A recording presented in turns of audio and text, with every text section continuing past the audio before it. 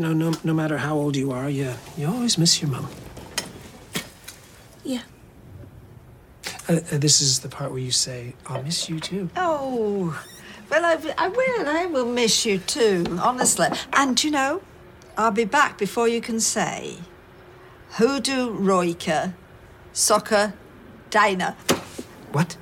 That is Norwegian for have you smoked your socks? Sora. The talk of the street.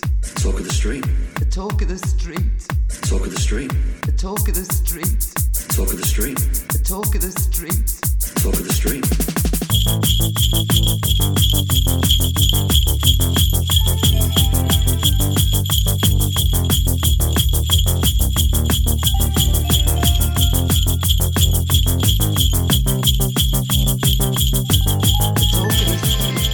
Hello and welcome to episode 235 of The Talk of the Street, an unofficial Coronation Street Catcher podcast that, holy fuck, we've got 7 hours recorded to talk about. I'm Gavin.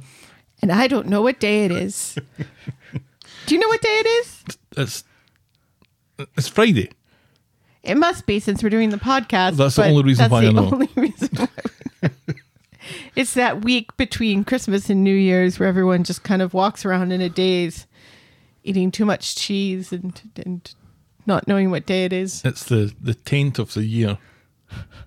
The Biff and Bridge of the year, if you will. See, I quite enjoy it because you just kind of lay around and read books and go to lots of movies, which we have done. Yes. Well, I've read a lot of books. Have you? Yeah. Well, 3.5. 3.5 books in a week, is that a lot? It depends upon the book. I guess it does. How many books have you read this week? On par with my usual. Which is 0? 0 books. Well, you've got a new Beyonce book to read. Yeah. Kids buy presents based upon memory of fond memories of the person. So apparently at least one child is fond of remembering you singing, I'm a single lady. I'm a single lady. I'm a single lady. I'm a single lady. Just like that. I'm a single lady. Apparently that's etched into the memory of some poor American children. Yes. Oh well, you knew what you were getting. You're the fun stepdad. I just remember them being young and saying, "You're not a lady," and then which eventually metamorphosized into, "And you're not single." Yes, if that was My the only kid's problem. sticking up for me. If that was the only problem with that song. Yeah, but you got 2 presents based upon family sing-alongs this year. Yeah, because you also got the Skyfall movie poster that's sitting behind you at the moment. it's actually dwarfing me.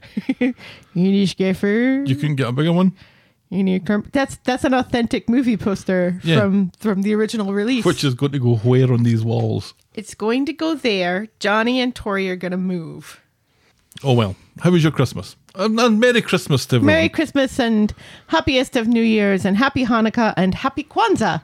It's not quite New Year yet. No, but I'm covering my bases because it'll be after New Year the next time we speak to people. It will be.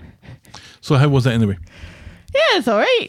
We were out east. Yes, we went to Connecticut, and my mom was out of power for most of the trip, and you were sick for most of the trip. So that's what trips back home are all about, isn't it? I was busy taking care of you in the hotel, and well, you're basically leaving me to my own devices for a day. Excuse me, who bought you Theraflu and Mucinex? And then you left me to my own devices for a day, which was just what the doctor ordered. Right? Yeah, so you could sleep and be annoyed by the dog.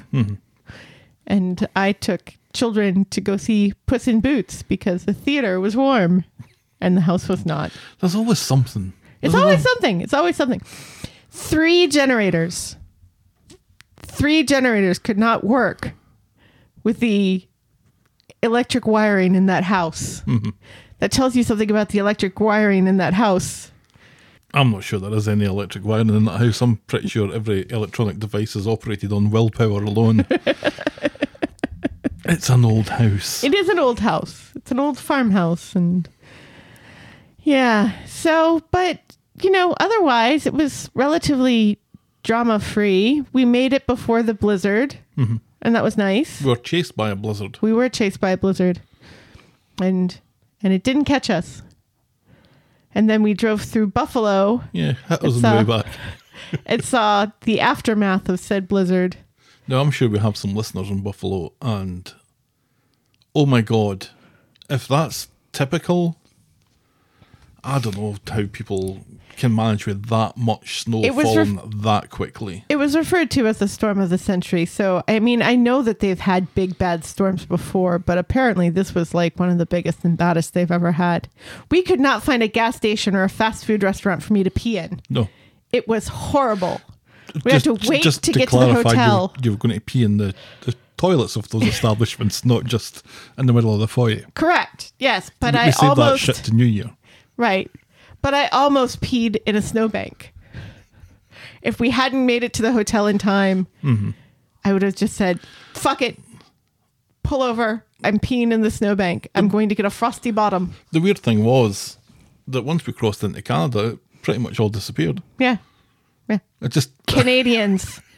They know how to get the shit done. They know what they're doing in winter. Right. And we got through into Canada. There was nobody going into Canada but us on the Peace Bridge. It was nice. I had my usual confused complaint about Canada, and we will get to Coronation Street. Remember, we have 7 hours to get through. So it'll be very quick. Getting gas in Canada can be the most confusing experience, because I'm standing there at the pump, and normally you just scan your credit card and it lets you fill up, and then I guess it charges you a lot ahead of the time and it credits you back. So as soon as you scan your credit card, it charges you $100, and then if you only spend $50, it gives you $50 back. This didn't do it. It said, how much gas do you want? Do you want $10, $20, $40, $60?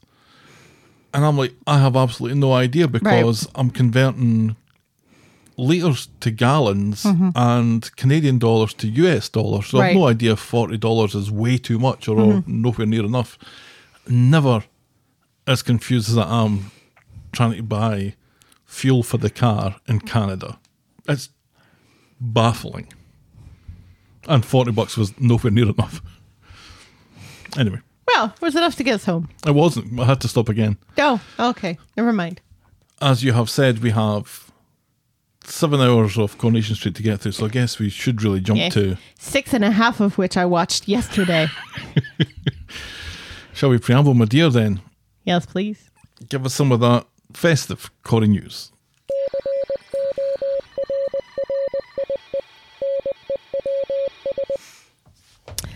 Corrie has a legend as an unexpected fan. This is old Corrie news. Well, this happened. It's new for us. Well, it's not really even new for us, but it happened between our episodes. It did. So, no less than Bob Dylan himself has Sir said Bob of Dylan. He watches Coronation Street.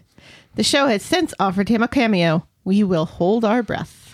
I wonder if he ever misses Coronation Street and has cause to download a unofficial catch-up Coronation Street podcast. I have a feeling he only watches classic Corrie, if I'm honest. Because he did say something about modern television being bullshit and gross and stupid. Yeah, he did go electric that time, though. Yeah. He has some acting credits. So he has acted before. So he's not on Twitter. No. But his presence is on Twitter, and he has he's following nobody. Right. If Bob Dylan does listen to this podcast, just give us a quick follow at Corrie Podcast on Twitter. Just even for half an hour, and then unfollow again. It'd just be hilarious if followed by millions of people, and the one person that he's following is our Twitter account. That would be hilarious. It's just basically his promotional team. It's not really him. Yeah. They've got a sense of humor, haven't they? Maybe they're the promotional team for Bob Dylan. That's jokes aplenty, isn't it? And I love Bob Dylan. Mazel tov to Rebecca Ryan, Lydia to those on the cobbles, who announced this week that she is expecting her first child, which means Jack James Ryan, our Jacob, will soon be the world's coolest uncle. He will indeed. He will indeed. Getting early with the I'm a Single Lady songs. Right, They yes. pay dividends in between 5 and 10 years later. Yes. Especially since my Uncle John is dead. There's the spot is open for the world's coolest uncle. You know? And finally, it was a lovely Christmas on the cobbles, but not lovely enough to defeat EastEnders in ratings. What? EastEnders had a Christmas Day viewership of 3.17 million, while Corey only had 2.85 million, and Emmerdale pulled up the rear with 2.56 million. Not like that. Well, maybe a little bit like that. And that's Corey News. God, these shows used to get 10, 15, 18 million on Christmas because nobody had anything else to watch or do. Right. And now, We have a million things to watch and do. Mm-hmm. Yeah. did I watch it on Christmas Day? I think I probably did. I don't think Oh, no, so. I didn't. You didn't, because Christmas Day, I actually got you out of the hotel, and we went and had Chinese food. And then later on, we had Indian food. Right. And we Ticking watched. off all the Jewish stereotypes. Yes. Neither one of us being Jewish. And in between, we watched Pointless with my mom from 2020. We watched 3 Two-year-old- episodes of that back to back two-year- on Christmas Day with 2-year-old Pointless. with no finger buffet or anything. There was no lovely cheese, ham and onion on plastic swords. I was very disappointed. Let's remember, my mom did not have power for like 4 days. Did you really want to eat anything out of the fridge? She had power on to watch fucking Pointless. You don't have to refrigerate Pointless. Maybe you should. And now, this.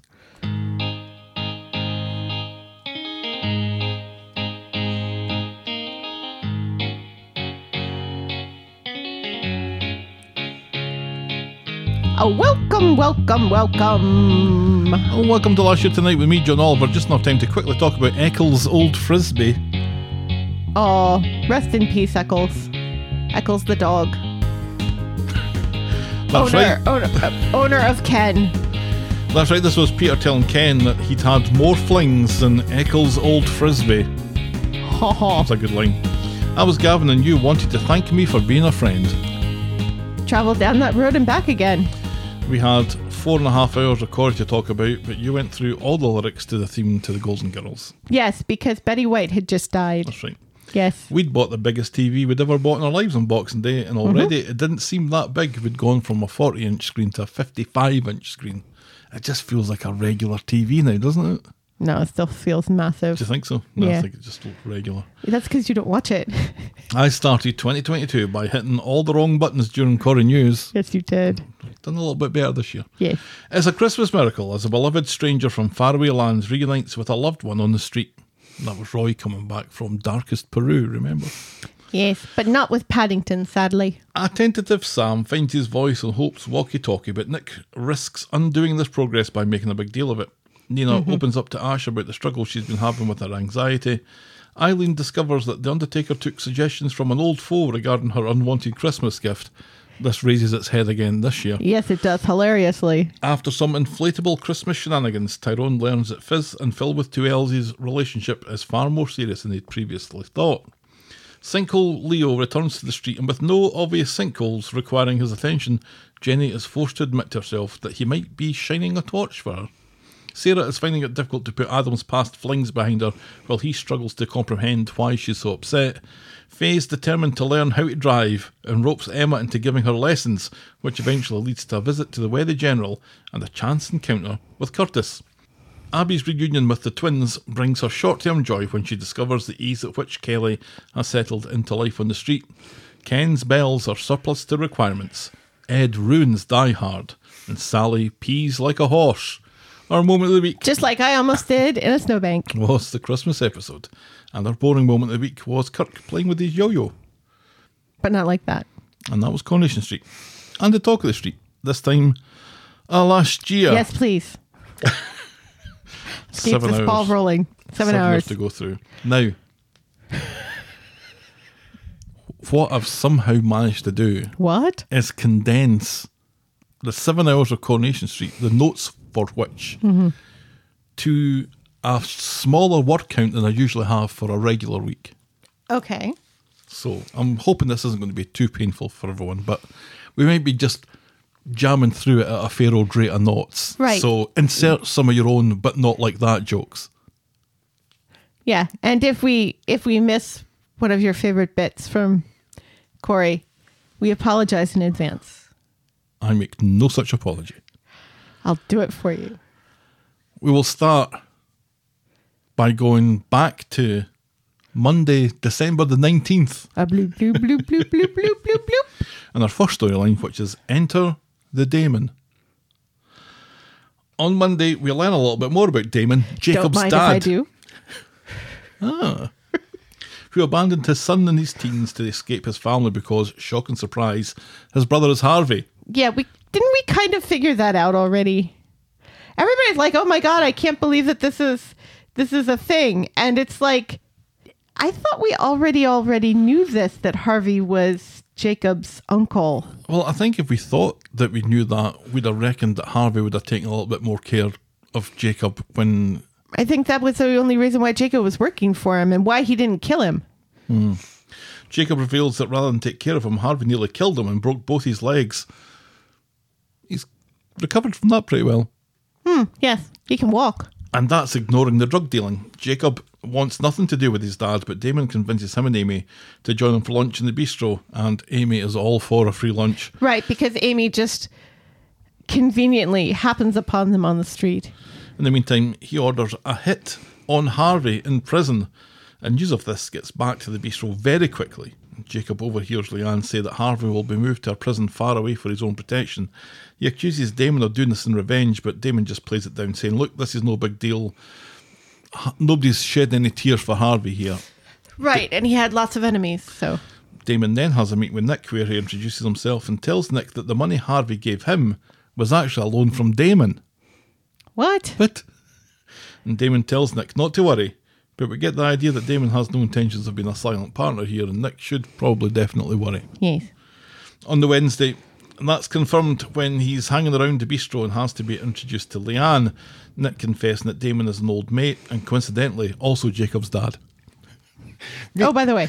Meet my long lost friend Damon here, who, by the way, is Jacob's dad. Yeah, and I never mentioned before that I knew his dad. Separately, Damon is of the opinion that working in the knicker factory is beneath Jacob and puts pressure on Nick to take his son on at the bistro working evenings. Which is ridiculous because Jacob is a salesperson at the knicker factory. He's not sewing the knickers. No. He's probably one of the highest paid employees there. Carla seems to,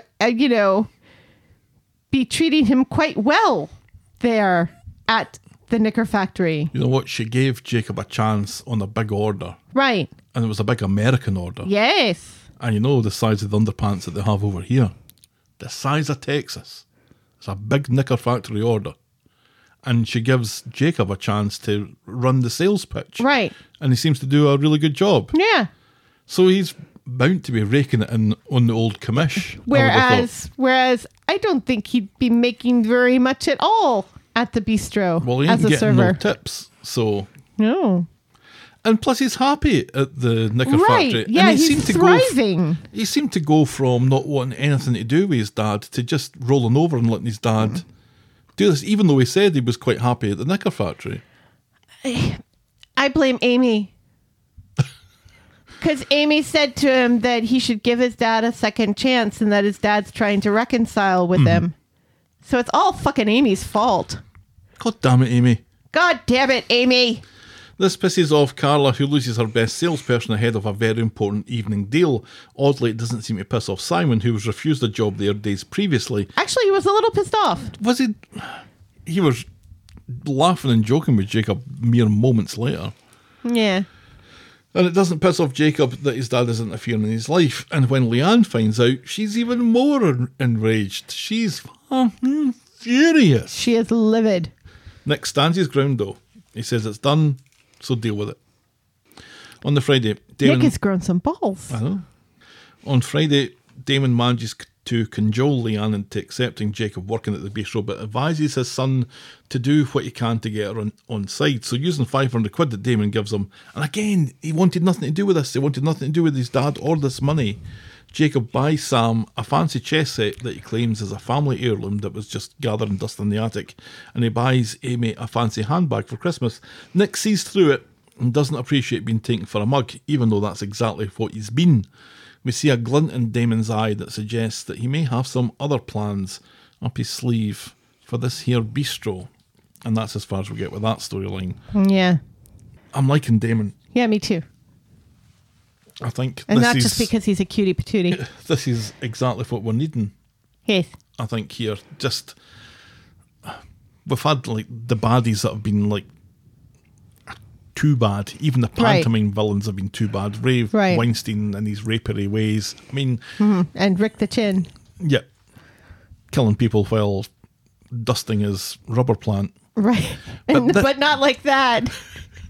But this guy seems to be a kind of almost like a bit of a Jack the Lad Right. type of guy. He's wanting to be involved in this business, but he's got this side of him that makes him a bit dangerous. And I think that's a kind of interesting little dynamic there, that they've just got rid of Debbie Right. and her terrible connections to Ray Weinstein, and now it's a kind of out of the frying pan into the fire sort of thing with this Damon character. So he's definitely ruffling a few feathers here. Yeah, he's kind of like, he wants Jacob to keep an eye on the place. That's what it says, yeah. His man on the inside working evenings. Because I get the impression that he's still going to be at the Yeah, factory. he's still at the factory during the day. And Amy is pissed off about this. And it's like, girl, it's all your fault. Yeah, because she's going to see less of him. Cause, Right, because she's going to be in uni. Tracy seems happy. Well, as long as Tracy seems happy, right? I'm not against it at all. I think it's a good move, but I just kind of wish that it'd taken a little bit more time to develop this a little bit more with Jacob, because it Right. kind of feels a bit rushed. Right, especially since he loves his job at the knicker factory so much. And And is you good know, at it. the knicker And people Carla seem to likes love him. Right. Yeah. Oh, well.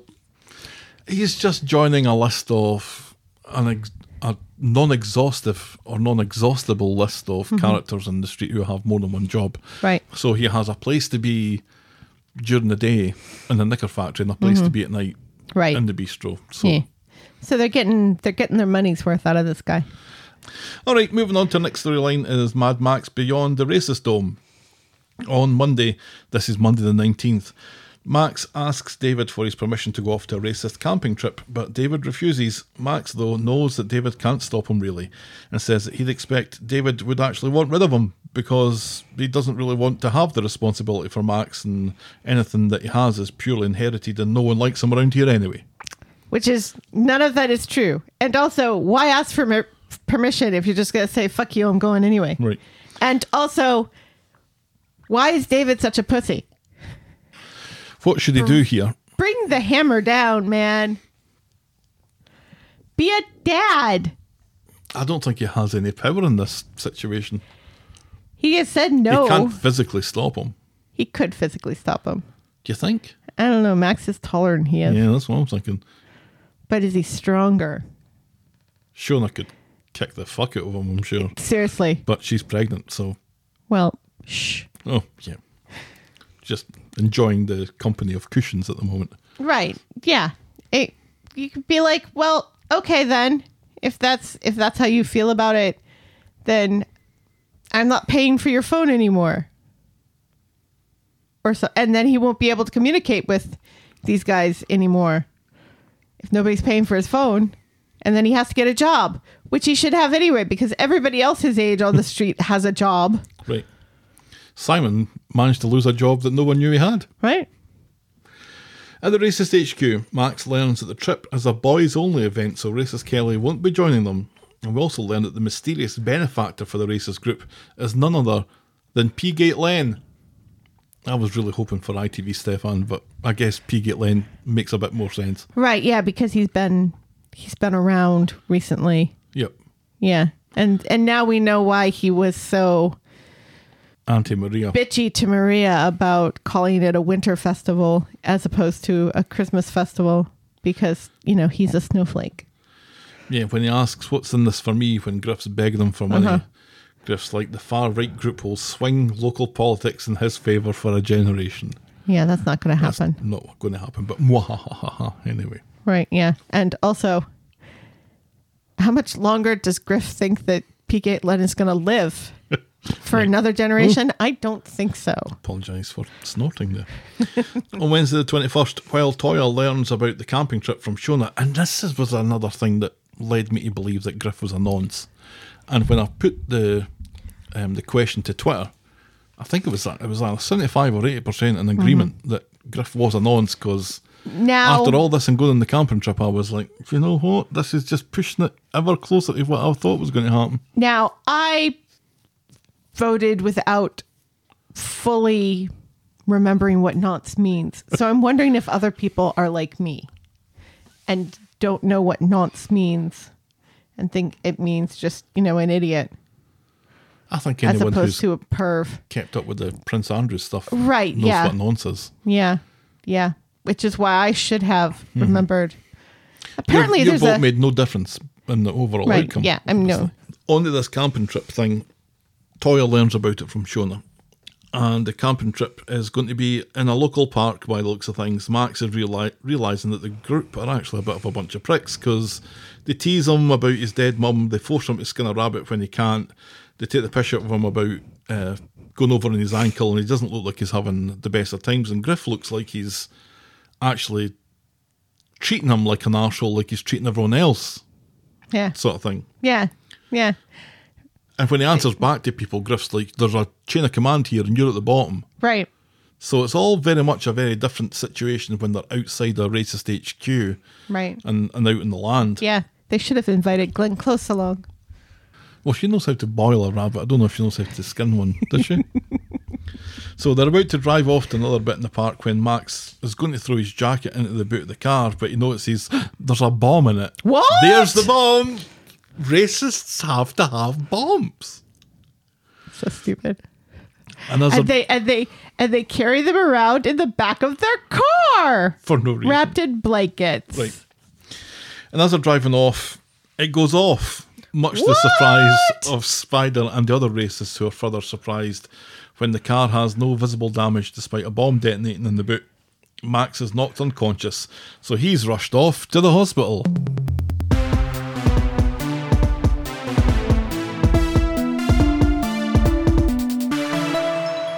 Yeah, how was he blown out of that car? I don't think it was. I think they dragged him out of the car. We just don't see that part. But either way, a He's car has quite exploded far away from that car. that has no damage on it. Well, And the except for doors the are shut. trunk. Well, you don't even see that. Well, you kind of see the trunk open and like smoke pluming from it. But isn't that kind of, I don't know anything about cars, but I kind of think that the petrol tank is somewhere near there. I don't think you'd get away with having a bomb go off in your boot without anyone live. catastrophe happening. Right. Yeah. That's a shitty bomb. They are very bad terrorists. Yeah. So anyway, Griff pretends to be Max's dad in the hospital, and when he comes round, How does he get away with that? How does he get away with that? Don't you have to show identification? no, I wouldn't have thought so. Don't you have to show his like NHS card No. to get treatment? Nah. Name and date of birth will do it. You don't carry about your NHS card. I don't know if you have an NHS card. I never had one. You don't have to give your NHS number? No. Nothing like that? I never had to tell anybody anything. You don't have to show identification proving that you are who you say you are? No. What kind of country are you guys running? Do you know what? And nobody asked me for a credit card either. Well, yeah, that I understand. Anyway, Griff tells him to keep his mouth shut. I think Especially since it's suspicious, because the nurse is very suspicious of this. the nurse is the most suspicious person in the storyline, Yeah.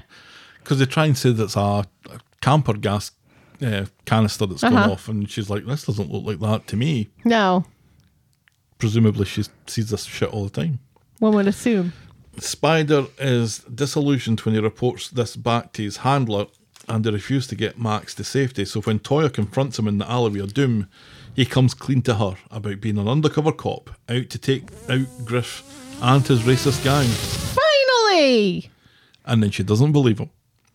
Well, would you? No. He's so ill-equipped to be an undercover cop. He does, however, he's sporting Necklace of the Week again.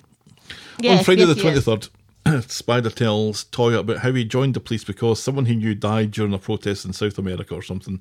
And he tells her about Griff and Max exploding, and she wants to tell David, but he talks her out of it because that'll blow everyone's cover. Meanwhile, at the hospital, Max is grilled by the police and also treated harshly by Griff, who blames him for the explosion, and Griff makes a oink oink noise to the cops, and I just like, arrest that man now. Seriously, yeah.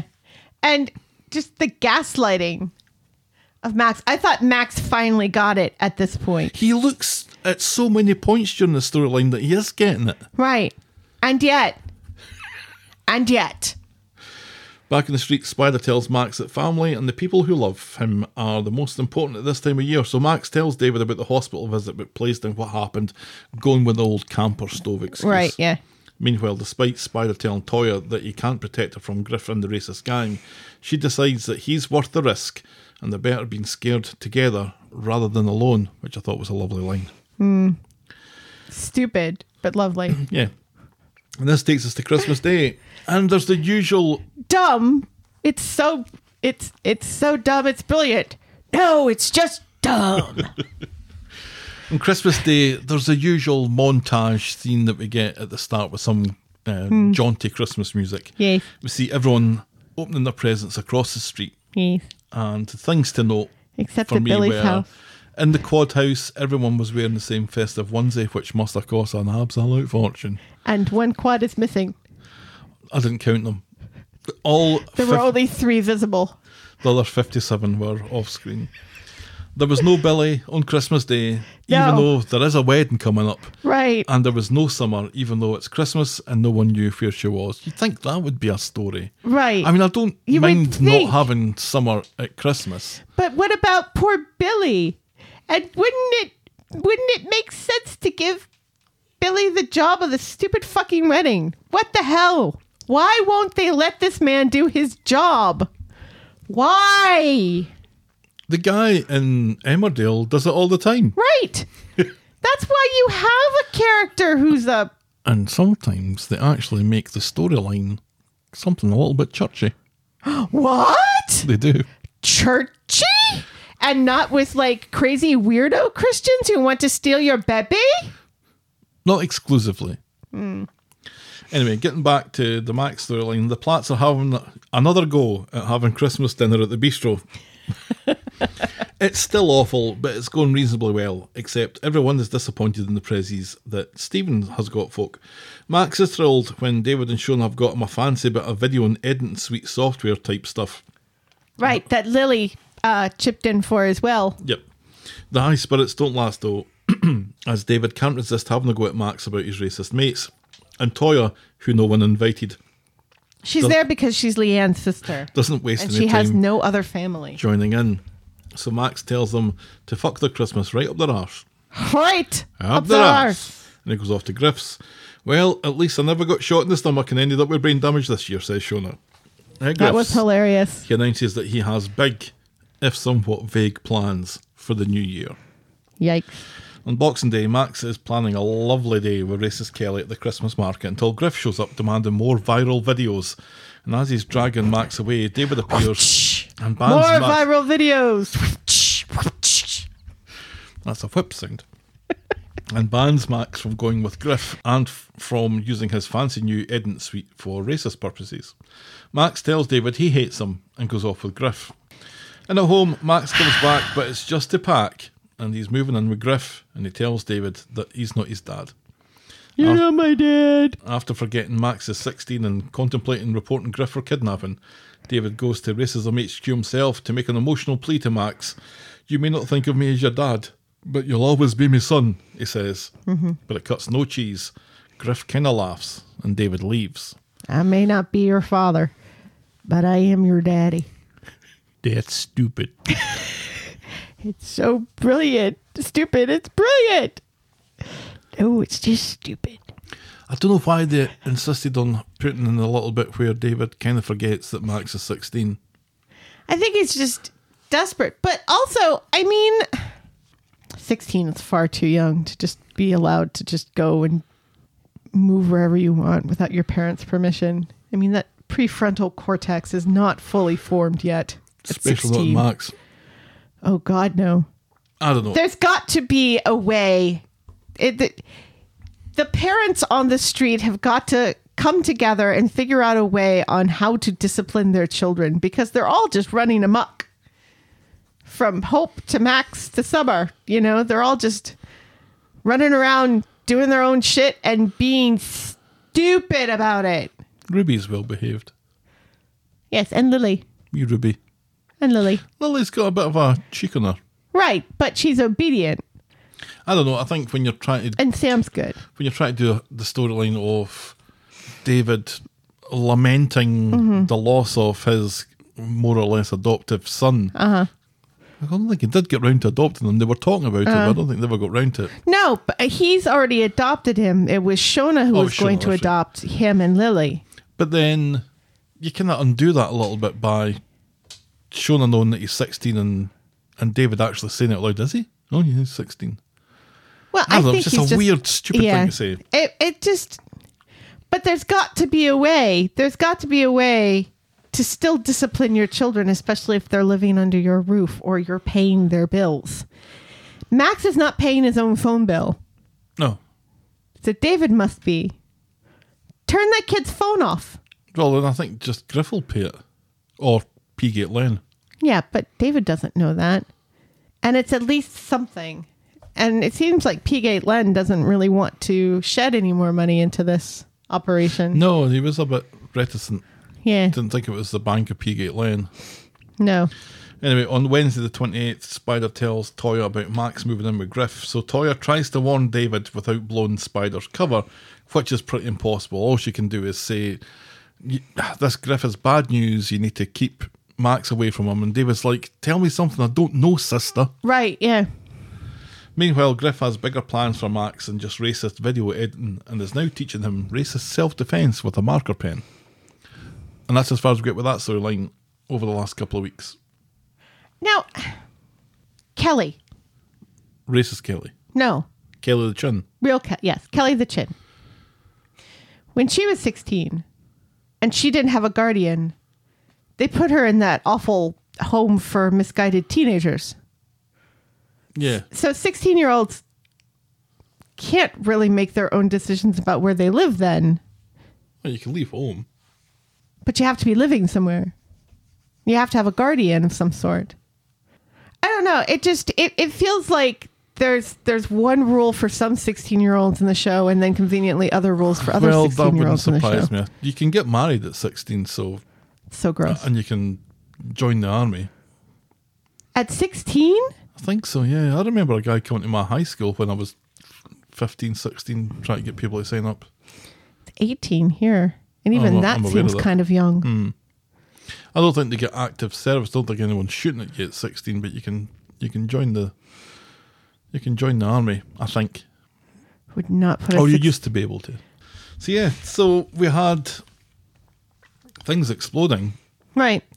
and now I think this bomb was a kind of dummy run for something. Griff was saying they were going to blow up some haystacks. You don't have an improvised explosive device to blow up a haystack. And Spider came close to blowing his cover a couple of times, knowing that it was a farmer who reported it. And then saying, well, it had to be somebody because we were... Right. Like we a were- farmer or we a were in hiker. We were out in the... Yeah. It looked like a public park is what it looked like to me. But yeah, Probably somewhere where it was illegal to hunt rabbits. sure. And set traps. Right. But yeah, again, Yeah. Setting traps alone is probably illegal.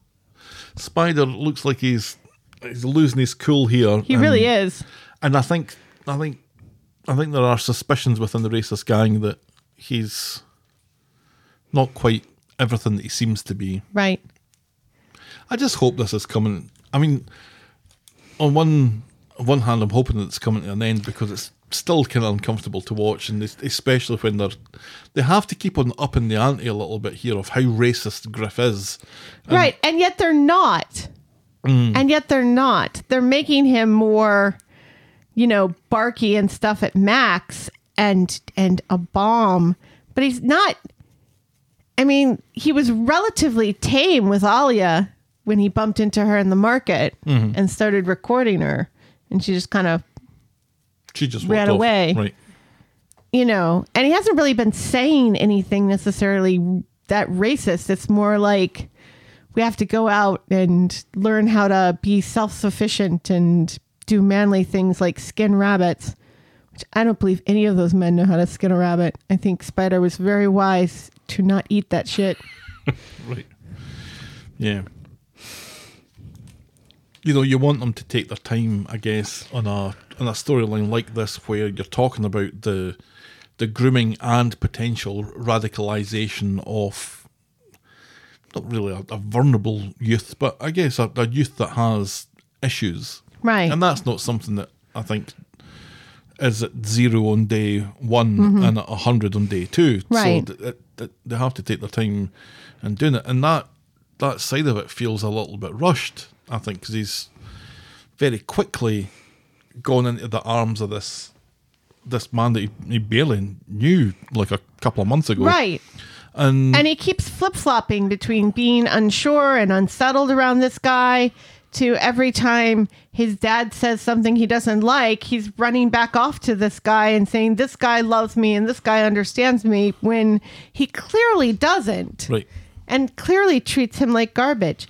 And I don't understand what's in it for P-Gate Len. Why is he backing this terrorist group? For the political landscape to be in his favour for a generation. That doesn't make any sense. It's making people more right-wing. To bomb the community? Well, I think as far as P-Gate Len's concerned, it's all about the viral videos. That was hilarious as well. Just to kind of, as if you can order something like that. Right. On spec. I'll have 6 viral videos, please, Max. Yes. What? That's right. A bit of nonsense. Well, we know they don't seem to really understand. I do think something's getting blown up for reals More than a car? in the new year. And I'm still doubling down on the whole Griff is a nonce thing. And that whole thing with the car is absolutely ridiculous too. The way the cops were like, well, we couldn't find any fingerprints on it, which is suspicious right there, that you search a car and there's not a single fingerprint inside. So I guess it's not registered to someone. So it's been wiped. Those guys don't know how to. No. Yeah, they're like, No. there are no fingerprints inside, which means that it's been wiped down completely, which I don't think they had time for. And also, there was no evidence of an explosive, which means it didn't blow the trunk up and burn Max, and there's no burning inside the car? That doesn't make any sense. The doesn't fire this- went off behind him. If anything's going to get burnt, it'd be his back, not his forearms. The whole thing was kind of laughable. Yeah, it was ridiculous. I wished that they hadn't done it. Me too. All right, moving on. The next storyline is So Fucking Joke. On Monday the 19th, after last year's debacle where George bought Eileen a funeral package, quite a good funeral package by all accounts, Yes. he's pushing the boat out this year and getting her a Chesterfield couch instead, which I still didn't think was a Eileen sort of present. But anyway, Yeah. that's it what George was seemed- going by. It seemed a bit too fancy for Eileen's front room. Now, given that it's Monday the 19th and he's ordering this Yeah. sofa for Christmas in 6 days' time, and it was going to get delivered on Christmas Eve, Right. George, an adult human, Yes. no alarm bells are ringing about this. And also, I guess the price of it probably was on the low end for a Chesterfield. Yes. And Not also, knowing what we know, but that we don't know at this point. Right. Even the timeline for getting a couch. yeah, it's very difficult months. right now because It's- of the supply chain and the economy and lots of other things. But I don't want to detract from the fact that I found most of this pretty funny. On Wednesday the 21st, dentist Lawrence comes round to Eileen's and finds it difficult to find a comfy spot on the sofa. He knows people in the furniture trade and offers to ask around for Eileen. George leaps into action to piss all over those plans and later comes clean to Sean about his top secret present for Eileen. He arranges with the gang to get rid of the old sofa when he persuades Eileen round to his house for a change. His house gets a mention. Right, yeah. Why aren't you guys always there? And they're going to let everyone else take care of Christmas. Eileen just has to sit back and enjoy it. Yes. I bet you said that before. Mm-hmm. On Friday the 23rd, so George is trying to keep Eileen from the house while everyone else gets rid of the old couch so that the new couch can fit. But Eileen is so suspicious that George has to tell her that her present is arriving and it's too big to hide. Aye. This gets Eileen all excited for Christmas, but later, But not like that. when the couch arrives, we discover that it's from a company called Gulliver's. Nice touch. And the sofa is in fact made for a doll's house, which explains the rapid delivery date, but doesn't explain the price. What the actual fuck, says George, correctly predicting that Eileen is gonna kill him. Now, most people know that I am in the resale business and sell vintage things like... I don't know if anybody knows that. I've mentioned it here before. Have you? Yes. Like, and I occasionally sell things like vintage doll furniture and things of that sort. And I have heard tell from other resellers in groups that I belong to that this does indeed happen quite a lot. Oh, really? That people do not read the description, do not read the size, and think that they're getting a great deal on shipping because it's like something like $4.95, and then are upset when they get doll furniture. And I blame places like Amazon and Wayfair, which give you free shipping. So people just assume that everybody can give them free shipping. This has not happened to me with furniture. But one time, you know Dr. Dolittle? Not personally. Right. But you know that the llama that has two Push me, heads. pull you. Push me, pull you. I once had a plush push me, pull you on for sale in one of my shops. And in the description, I said it's a two-headed llama. So it has 2 heads and 4 feet. I sold it to a woman who read the description and thought that it meant that this push me, pull you was 4 feet tall. And was very upset when it was not 4 feet tall. And it was like a foot tall, if that. And, you know, got very upset. But the platform that I sell on, they said the description does not say that it's 4 feet tall. You cannot return this item. And I still got to keep the money, which is nice. But it was like the most ridiculous thing ever. She's like, this was meant to be a decoration for a birthday party. What am I supposed to do with this now? Blah. Shove it up your arse, then. That's what you can do with it. Right. Up your arse. We've done that already. But, you know, this is like one of the most believable things that happened on the street this week. It happens in real life, believe it or not. Do they also just leave the package at the door, ring the bell, and run away? I think that happens as well, doesn't it? Well, the postman drops it off, so they don't typically ring the bell, do they? Christmas Day. After the fuss about Lawrence spending Christmas at Eileen's, Lawrence isn't spending Christmas at Eileen's, and neither's Eileen. With Eileen staying at Georgie's, the gang come up with a novel idea for her new sofa gift, but by chucking a bedspread over the coffin George got her for the previous year. And filling it with cushions. Mary, And strapping the cushions in for some reason. Mary is very impressed with the craftsmanship. She still doesn't think this was a great gift and refuses to spend Christmas contemplating her own mortality, which Mary admits is how she spends most Christmas days. That was a fucking belter of a line as well. Yeah. But fear not, because Jason comes through with a gift to outshine them all. He's got Eileen a ticket to visit him in Thailand on her own for a month, conveniently when I'm a Celebrity was on. Mm-hmm. Thank you, Jason. Mm-hmm. So on Boxing Day, Lawrence comes round with apologies and presents. He wants to go out for a brisk walk in the Peak District, but then acts all shady when he gets a text from who he claims is his folks. After more suspicious texts, Lawrence claims he's booked him a hotel in the Peaks, so the two of them and Dylan head off for that. Meanwhile, George and Eileen have been sofa shopping, and then Eileen just fucks off to Thailand. Yes. Bye, Eileen. Yeah. And for all of the sofa shopping, they end up with a love seat. No, not. it's just a 2-seater. Yeah, a love seat. For a house that has 1 million people in it, they get a 2-seater sofa. Right, a love seat. And it's not even as big as the thing that they had before. And it's not as nice looking. It's just dull and gray. Whereas before it was like this, had these pretty red swirls on it and wooden feet and everything. At least the coffin was a conversation starter. And a conversation ender. Remember when I went to an estate sale and there was a coffin in the basement, and I tried Nah, to, because I think this is your memory. and I texted you a picture of it and said, I'm thinking of buying this. Yeah, you're funny sometimes. On Wednesday the 28th, Sean and Lawrence have had a rare old time at the Peak District. Todd is grumpier than usual, so privately Lawrence has a word with him asking what his problem is. Lawrence is determined to make Todd like him, which works a bit too well when a little later on, after some vino, Todd leans in for a kiss, and it absolutely was not appreciated. No. Todd accuses Lawrence of coming on to him too, but Lawrence is having none of it. Now, the two of them were having a bit of chat together. Right, yeah. And banter and stuff. Right.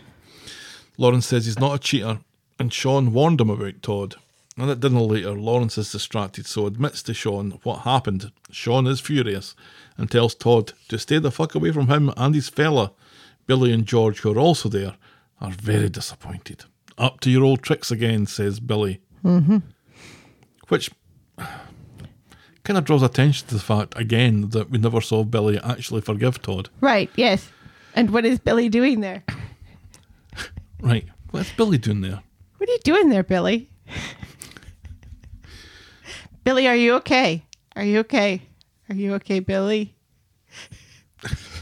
You're going to do the whole thing? 7 hours we've got to get through here. You've been hit by, Oh, yeah, we're going to do the whole thing. struck by a smooth criminal Archdeacon. named Todd.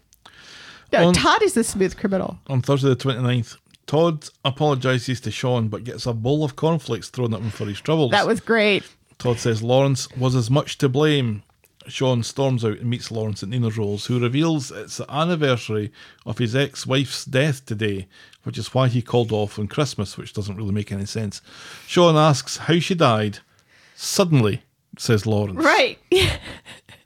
He goes to Preston's Petals for some flowers and mentions to Mary to send them to his ex-in-laws, the Van Cleefs. The Van Cleefs, you say, of the Southampton Van Cleefs. Lee Van Cleef is what I thought of. And also the cleft that you get in your chin. Mary is explaining her journey to the Van Cleefs to deliver, who seem to live at Stephen King's house by the description, to Rita in the pub later. Remember when we went to Stephen King's house? I think that's why I know what it looks like, so I can make that. Yeah, it was like 2 years ago yesterday. 3 years ago yesterday. It wasn't in 2020 because Oh, no, yeah. there was a little thing called COVID happening at that point. Right. Lovely house. Yeah. We could almost afford to buy the house across the street from it. Yes. Susan Anyway. Collins' old house. Rita says that the Van Cleefs used to be magazine publishers, like ITV Stefan. Maybe And she- on TV Stefan is a Van Cleef. And she heard that the daughter died in an accident abroad or something.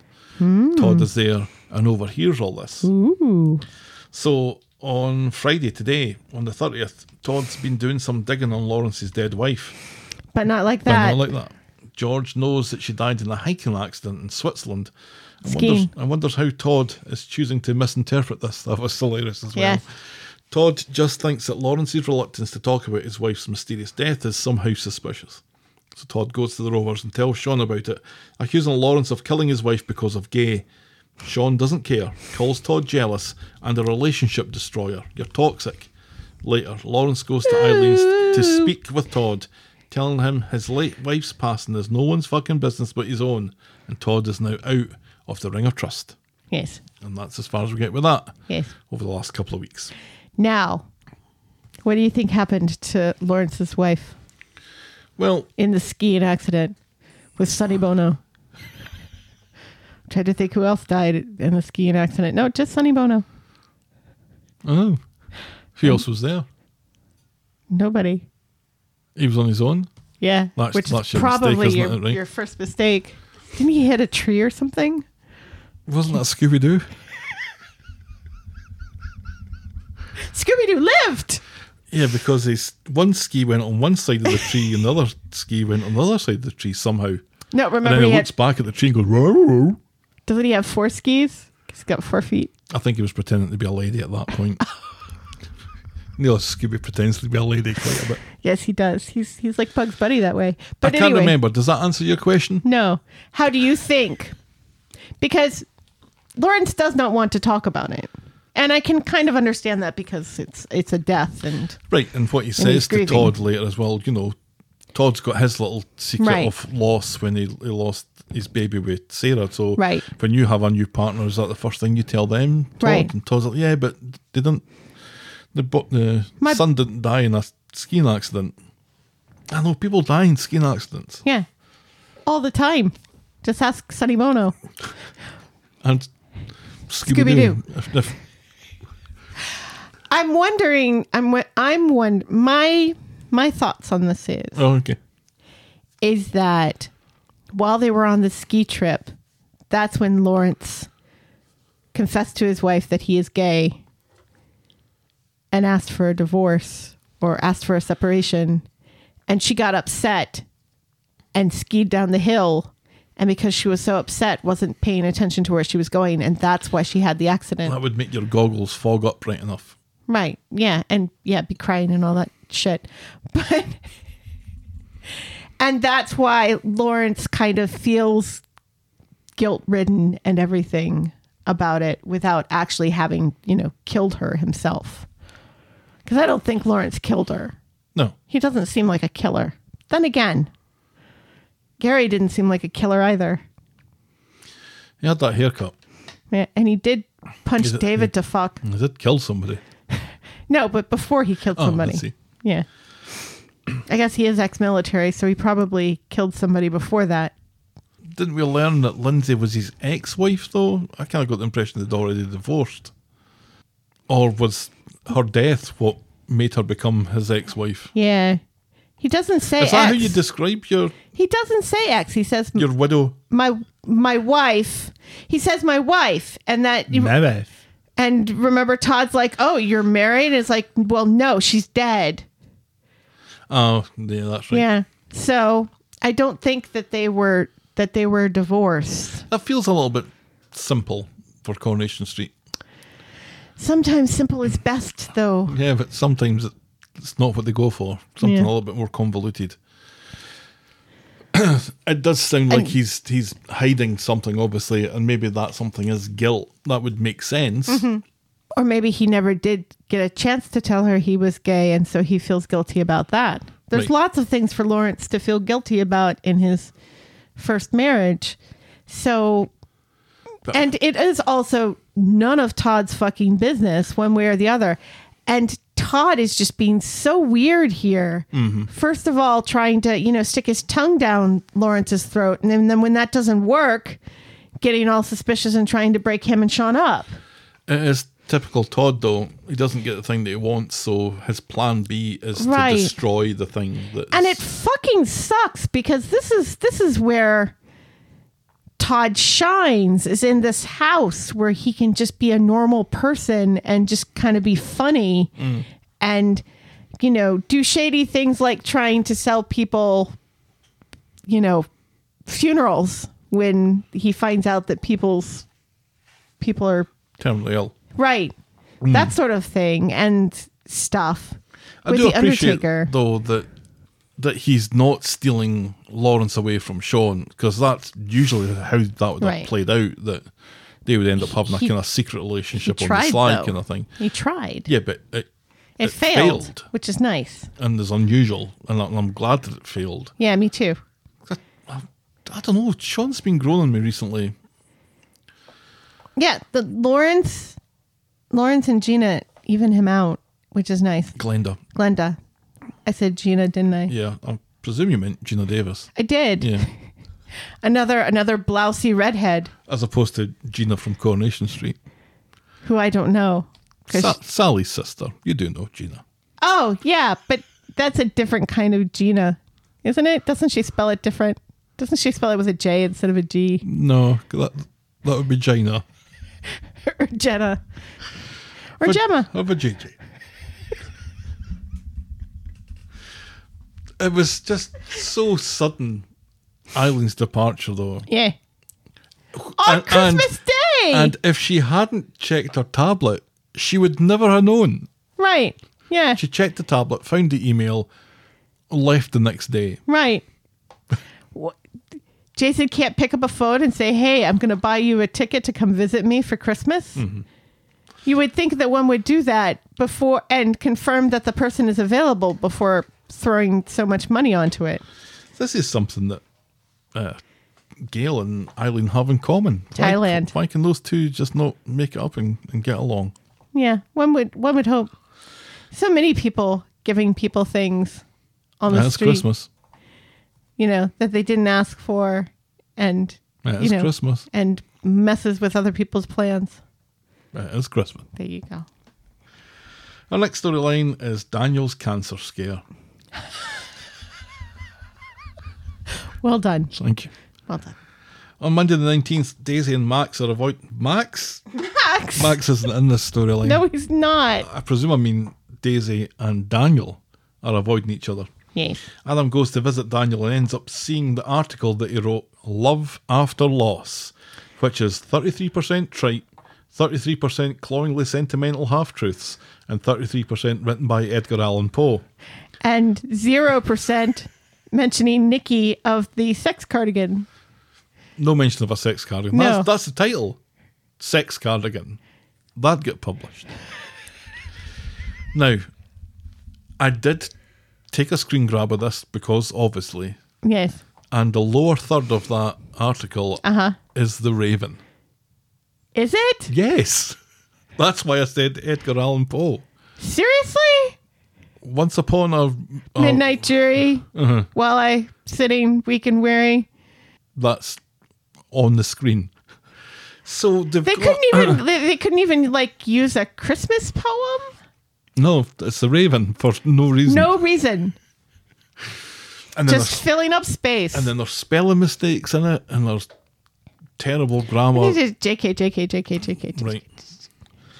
Anyway, Adam sends it to Daisy, who is moved to tears, supposedly by its beauty, and the bit where he says she helped Nevermore. him put his life back together again. But she tells Daniel that this doesn't change anything. She still needs a man, not a boy, and not an asshole boy. But he pleads with her, telling her that he won't walk away. He's in it for the long haul. Daisy doesn't want no scrubs. And she relents, as we knew she would. And when she goes back to work, we see that he has an engagement ring, probably Sinead's, What the fuck? in his pocket. What the fuck? On the 22nd, we find ourselves at the hospital. What?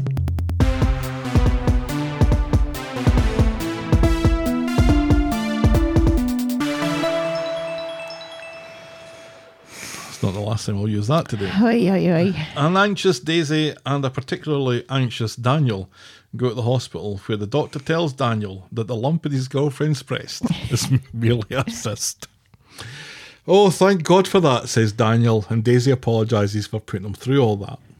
Back at the Rovers, this puts Daisy in a reflective mood, and she suggests that Daniel goes back to teaching or really do something. Anything. Daniel gets more bad news when his article is rejected because of the whole Edgar Allan Poe plagiarism thing. Yes. There's like a very, very, very brief scene in this where Daisy talks about how uncomfortable the mammogram was that she had to have. And it's nowhere near as... she's so mild about it. So very mild about having her breasts smushed between two plates that she has to lean into and then stand on her tippy toes when it angles over to take the picture. I wish shows were more blunt about the shit women have to go through in these situations. I kind of get the impression that she's not saying what it was really like because Daniel doesn't give a fuck. Isn't she talking to Jenny, though? Was she? I don't know. I don't know. I don't remember that happening. Yeah. 'Cause what else did she have to have? She had to have a mammogram and a CAT scan? I think it was a CAT scan, yeah. Or, yeah. A CAT scan is nothing. The one thing that I'm worried about, though, is that the doctor seemed a bit in a rush. Well, he tries to slow it down. He tries to say, hi, how are you? How are you doing today? And Daisy's like, just cut to the chase. Just give me the straight poop. See? Do I have cancer or not? Yeah. Yeah, give it to me straight like a pear cider that's made from 100% pears. Sure.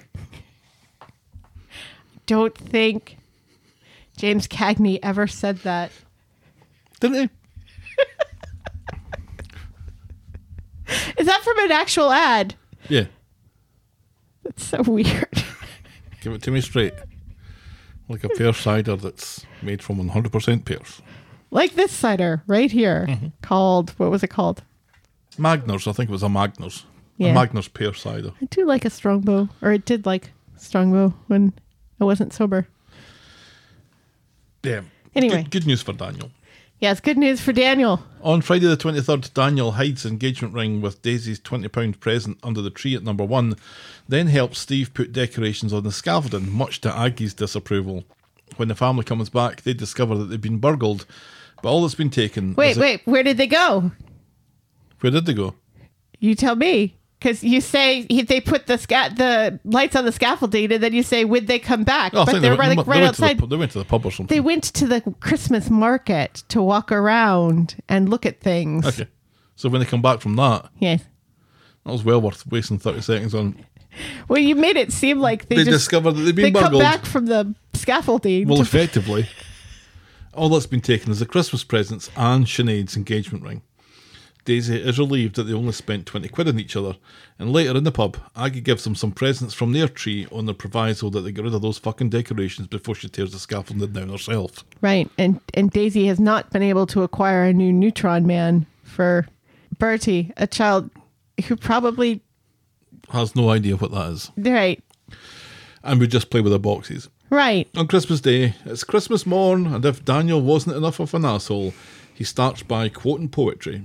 He reveals to Jenny that the ring got nicked, so she lets this slip to Ken, and later in the pub, during a reception for a wedding in another storyline, Ken gets Daisy and Daniel to pull a cracker, which holds But not like that. which holds a special secret ring But not like that. from a somewhere distant aunt.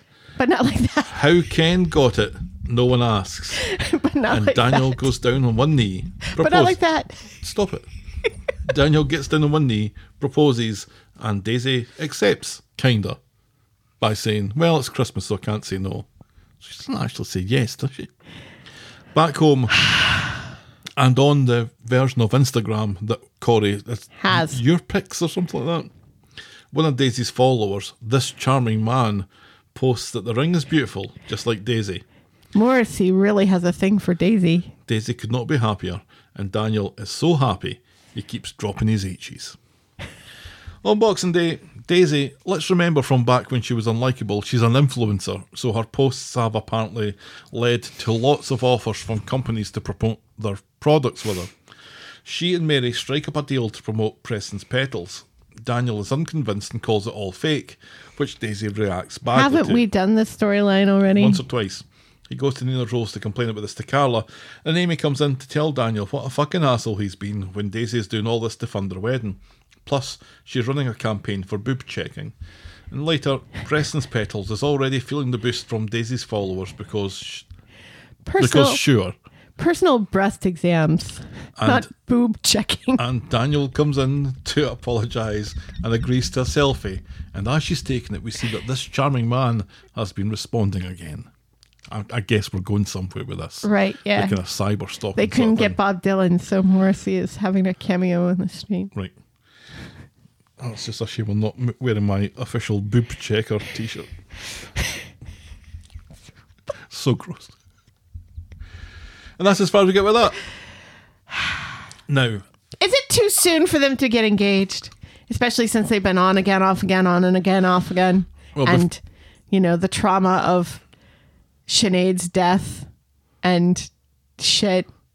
and Daniel's utter abandonment of her when he really needed to be there. That's kind of been part because we're giving Daniel all the passes in the world. Right.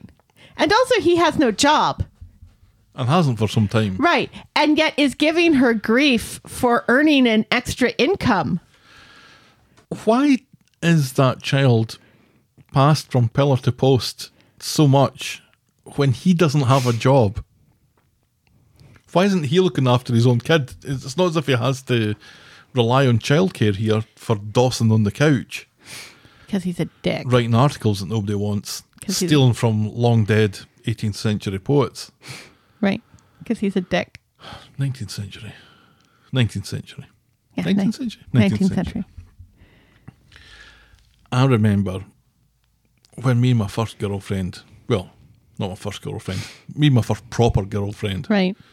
got engaged Uh-huh. round about end of November. Mm-hmm. So we had an engagement party that also doubled as a Christmas Christmas party. party. And at the Christmas party, someone else proposed to someone else. Uh-huh. And my girlfriend slash fiance at the time Mm-hmm. lost her shit about that. Yeah. Yeah, as she should. Right. Yeah. Oh, yeah, no, yeah. Yeah. Yeah, absolutely. And that's going on here. Well, no, this 'Cause is you've got- even worse. This is Oh, even sure, worse. right. This is That's- a wedding reception. Right. They got engaged at a wedding reception. Granted, the bride and groom haven't shown up yet. And the people there actually don't know that the bride has shown up and a wedding has actually happened. So I kind of want to give them a little bit of a pass there. But still, this is supposed to be Fizz's big day, even though Fizz doesn't know about it, because men on the street are so stupid and keep getting passes for it. And I don't understand why. No woman in reality. Well, we'll get to it when we get to it. But yeah, this is so tacky. So tacky. It's like Ken must have gone back to the house to get this ring of his mother's aunt's girlfriend's Dogs. paper boys. Right. You know, which is haha over 100 years old. Haha, so hilarious or whatever. Yeah. Yeah, I do. It does make you wonder how Daniel was able to afford that first ring. I thought it was his old one for Sinead. I don't think so, because first of all, ew. And second of all, Well, actually, here's why it's not that ring. Because that ring he used to propose to Bethany with. And Also, it fell ew. out of his hand and was run over on the street by a car and buckled out of shape. So either he's got that fixed, unlikely, or he's got another ring.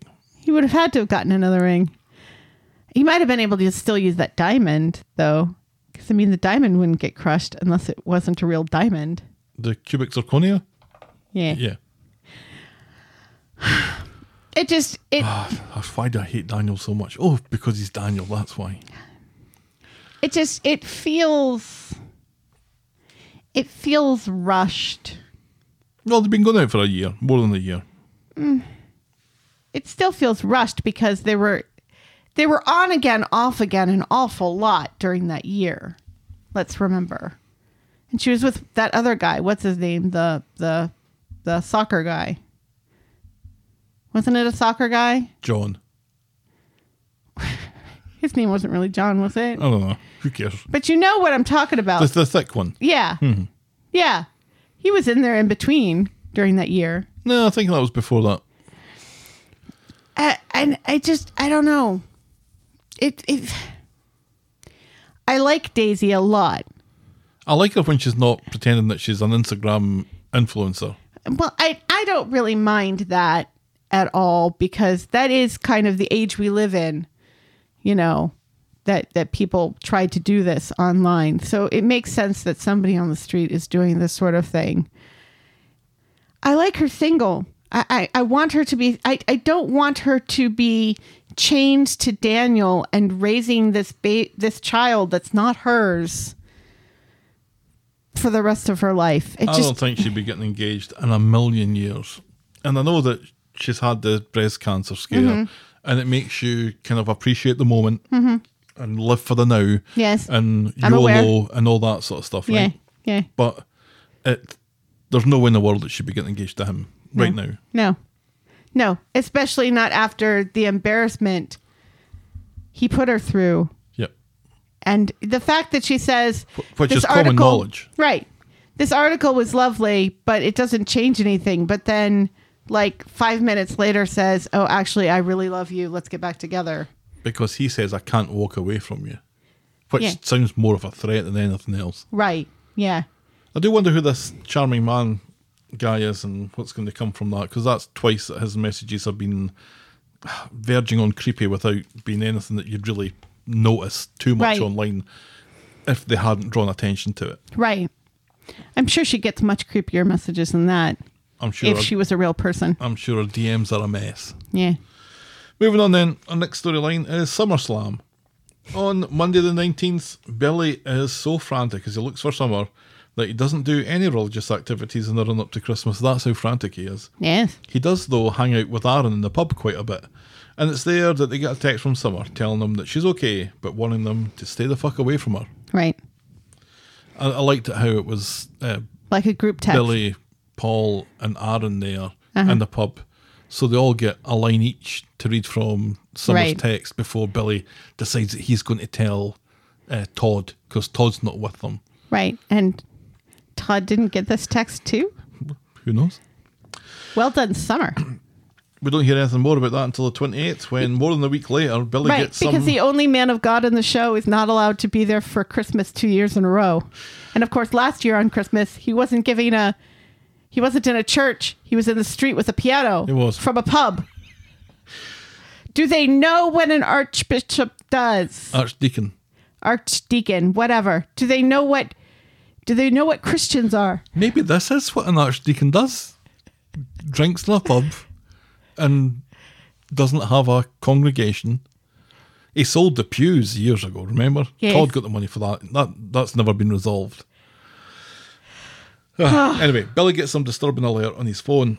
Summer has barred him from her glucose levels, and he actually says that aloud. That's a line of dialogue. Yes. He's up to his tits in worry. Meanwhile, she's gone to Mike and Esther's to give them all the money she's managed to get as a start to repaying the rest. She's been working in a pub over Christmas. Right. And apparently is living in a hostel. Yep. She spent Christmas in the hostel. Mike gives her the money back and offers her a room at theirs, which they were going to do ages ago anyway. They'll give her some odd jobs round the house that have needed done since their Estonian maid had to leave after Brexit. What? Who are these people? Mike and Esther. And who bakes bread that way? Mike and Esther are a lot calmer than they were, and they only mentioned surrogacy once, or twice. On Thursday the 29th, Summer wakes up to hell on earth. Breakfast with Mike and Esther. She's up for the surrogacy thing again. Meanwhile, Billy is complaining to Paul how Summer has blocked his access to her glucose records. Mm-hmm. Getting home from a visit to the solicitors, Esther and Mike get a visit from Billy, and he sees Summer there. And then today, Friday the 30th, turns out it was Esther who called Billy. Billy's first question is about her fucking glucose readings, which turns out to be news to Summer, and we later discovered that her phone ran out of data. Billy wants her home. Wouldn't she notice that her phone is out of data? Because wouldn't that affect other apps Yes. besides just her glucose level app? Yes. And wouldn't there Yes. because this is like a life or death situation, wouldn't her glucose thing be beeping or something? Billy wants her home and promises to support her having a baby for the creepy Christian couple for no good reason. Summer agrees. And back home, Paul is thrilled to see Summer back. Billy confides in Paul that he doesn't really support Summer in the surrogacy shite. Well, obviously not. So it looks like we've swapped Summer concealing her pregnancy from Billy to Billy concealing his disapproval of Summer's plans from Summer. Fucking great. And Says that's as Paul. far as we get with that. There's something further off about these people. And I can't quite put my finger on what it is. Yeah, they're very much ones for the watching. Yeah. Everything that you learn about them makes this arrangement with Summer just all the more suspicious. The Estonian, That was what? What? she had to go home. Because of, in inverted commas, Brexit. Have they killed that Estonian maid? I don't know. Or was she there not to be a maid, but for something else? Surrogacy related? Oh, And yikes. then it didn't work out? Ugh. Maybe she lost a baby too? I don't know. There's something up with them, definitely. Yeah, there's something weird. And by the time this goes out, people may already know what that is. At the moment, no idea. But yeah, No idea. Billy's I don't just understand. I don't just give him something to do that's religious. Right, please. Please. Let this man officiate a wedding. Or make him not an archdeacon anymore. Right, yeah. Because what's the point? There is no point. What's the point of having a vicar and then an archdeacon on the show if he doesn't do vicary or archdeacony things besides feeding soup to the homeless? Because there's more to it than that. I mean, that's a good start. And it's what Christians should actually be doing instead of, using it as a shield to hide behind to threaten to kick out immigrants and shit like that. But put the man in a pulpit. Have us see him writing a sermon, or Well, you used to see leading- him writing sermons. or leading a prayer meeting, or I don't know, bingo night, a potluck, Oh, get the fuck Something. with potlucks. something. Let's see some of the old ladies who go to his church, because there are old ladies that go to his church. I presume And they probably- they're all old ladies. Love him, well, except for creepy Mark and Esther.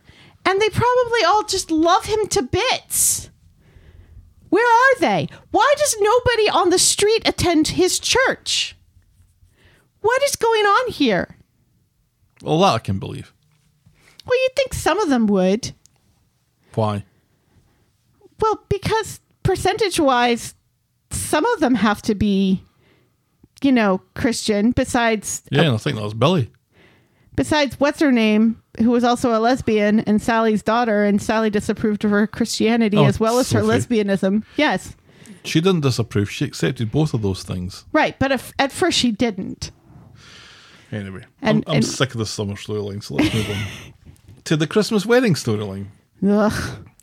This was fun. Eh. On Wednesday the 21st, remember Tyrone is planning a secret Christmas Day wedding? Yes.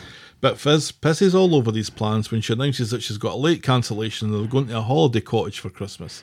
So Tyrone... with farm animals, apparently, Will animals be there? says Ruby, who is a delight as always. So Tyrone has to let Hope and Ruby into the circle of trust and coax them to change their minds so that the secret plan is maintained, and the girls agree to this.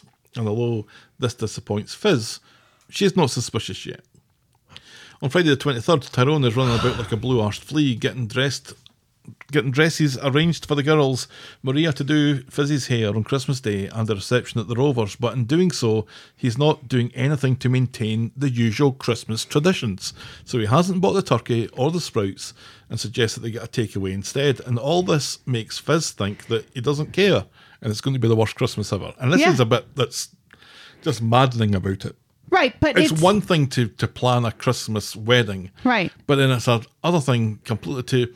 There's nothing in this that means that you have to make it look like you hate Christmas now. And that's what Tyrone's doing.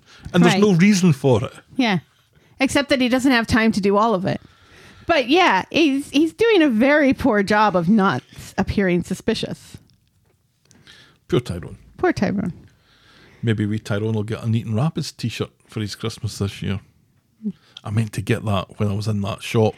Oh, well. And I forgot. You'd already spent $400 there. You're fine. Oh, don't remind me. 2 cars that need to go into the shop. Yeah. Anyway, on Christmas Day, part of Tyrone's plan to keep Fizz off the scent is to be an utter shit to her, and he gets her a Webster's Autos keyring for her Christmas. Fuck you all, she says, and before Tyrone and the girls can spring the actual surprise, she heads off to get a turkey, and of course she leaves her phone at home, and of course her car breaks down in the middle of nowhere. Chauncey tells him to hang out at the Rape Hotel to wait for her, that's to Tyrone. And meanwhile, Fizz has run into an angel or an elf or Santa Claus, who leads her to a payphone, and using the keyring, she's able to call Kev to come pick her up. With 2 walking sticks named Chris. The walking sticks were named Chris. Yes. And apparently, Both of them are named Chris. there's just One's with this, a K, though. there's just this phone box in the middle of nowhere, So that happens. which will become very hilarious in another storyline. That there's this functioning, when something happens in another storyline where there are no functioning phone boxes, it'll be hilarious when you remember that in this storyline there's a functioning phone box in the middle of nowhere. So, after a lot of the registrar being impatient and with Evelyn unexpectedly showing up but keeping her recent whereabouts secret. Yes, and wearing the hat that she wore to Fizz's other wedding. Yes. Fizz shows up and she and Tyrone get married, and it's actually quite lovely if you choose to ignore Kev's speech, which I do, and the number of times people say spliced, which I do, or Chris Pringle's reprise inexplicably on the cobbles at the end, which I also do. On Boxing Day, Tyrone and Fizz are back from their honeymoon. It was a romantic overnight at Knutsford Services on the M6. Meanwhile, Sam catches Hope listening to the Stape tapes. She seems to have memorised some of it, and she tells Sam that she wants to learn what her dad was really like. Sam promises not to say anything, and later Fizz tells the girls that now she and Tyrone are married, everyone's going to change their name to Dobbs. Ruby is excited. Ruby. And Hope sadly goes off to her room, because I think she's quite proud of being a Stape. Yeah. That's as far as we get with that. Yeah, that was weird that they were like put off by Hope not being happy about this. Because it's like Fizz is saying that she's going to take Tyrone's name. She doesn't say anything about Hope taking Tyrone's name. No, and Ruby's already Ruby Dobbs. I Right. think, isn't she? Yeah. So this will mean that Hope will be the only person in her household with her own last name, which is just going to further exclude her and make her feel alienated from the rest of her family and cling even more to her perceived dad's memory. The wedding was They're nice. trying to make her a serial killer. The wedding was nice, though. It was. I felt like there should have been at least some pushback from Fizz about this whole thing. That there should have been at least one scene where she's upset about this.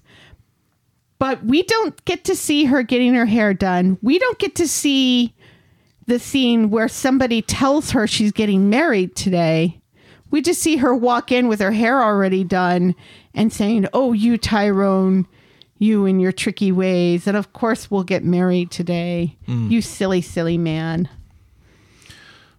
Well, Kind of disappointing that we don't get to see the moment where she finds out she's getting married today and say, "Why the hell didn't he just tell me?" And then I wouldn't have gotten so upset and gone to try to get a turkey from this farmer out in the middle of nowhere. all he really achieves is a little bit of a surprise. Well, not a little bit of a surprise. It's a big surprise. But he could have said to her when he decided last week or the week before that this is what was going to happen, and, Yeah. and that could be the surprise is we can get married on Christmas Day if you want. Yeah. Doesn't even check to see if it's okay with her. Right. If she wants to share her wedding anniversary with Christmas, which works in his favor because he'll never forget it and he'll always have a gift. But then have to ask all these people to give up their Christmases Right. as well to go to the Rape Hotel. Right. And also ask all of these people who are already busy at Christmas time with their plannings for their own Christmases to sneak around and basically remake a dress and open up their shops to do Fizz's hair. Right. And then, tuck in these girls' dresses I from the suspect- internet. I suspect that Maria did Fizzy's hair in the back of the recovery van with Kev. But I don't know. I liked that Evelyn was back Yes, me too. because she should never miss that, right? No. She's always going to be there. Right. I like the fact that Gemma started nipping Chauncey's ear about getting married now. Yes. Because that's way overdue as well. It's way overdue. At least now Tyrone and Fizz are finally Actually married. Yes. So that's Nice. something to be thankful for. Yes. I just wonder what Evelyn's secret is because she's got a deep, dark secret now. So that's great. She's been secretly boning Roy. Maybe that's what's made him so forgetful recently. We'll get to that. And why he doesn't want a phone where his location can be shared at all times. Now, I gave this a storyline of its own because it felt like it was going to be something, and then it turned out that it isn't much. But this was Whistling Mary. On Friday the 23rd, Mary wants to go carol singing, but Glenda's busy making milk jelly. Shona is preparing for family nibbles night and having to make 24 deviled eggs because she mistakenly thinks that Nick loves them and complains when there aren't any. And Brian has remembered that Alex exists and has arranged to meet him for dinner later. But during dinner, it transpires that Alex isn't alone this Christmas and turned down 3 offers from his assisted living friends to have dinner with Brian. So Brian ditches Alex and goes carol singing with Mary after all. And they're wearing Victorian dress. Yeah. Which And is that cute. was all that happened there. Yeah. So- Well, it's another nudge in the direction of Brian and Mary getting it on. Yeah. It was nice to see Alex again. It's always nice to see It's Alex always again. nice to see Alex again. Yes, more Alex, please. We find out that he's moved into an assisted living place. Which he we didn't move knew- with Kathy. I think we knew that after Kathy Kathy left. I wonder if Kathy made a quick detour onto Rosamond Street, but we'll get to that as well. All right, our penultimate storyline.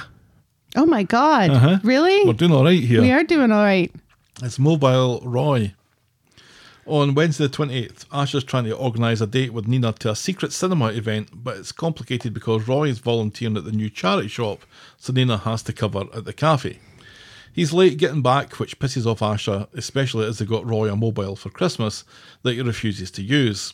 He gets back late, all apologetic, but Nina is now pissed off at Roy because she missed her cinema date, and it could have been resolved if he'd had that fucking phone on him.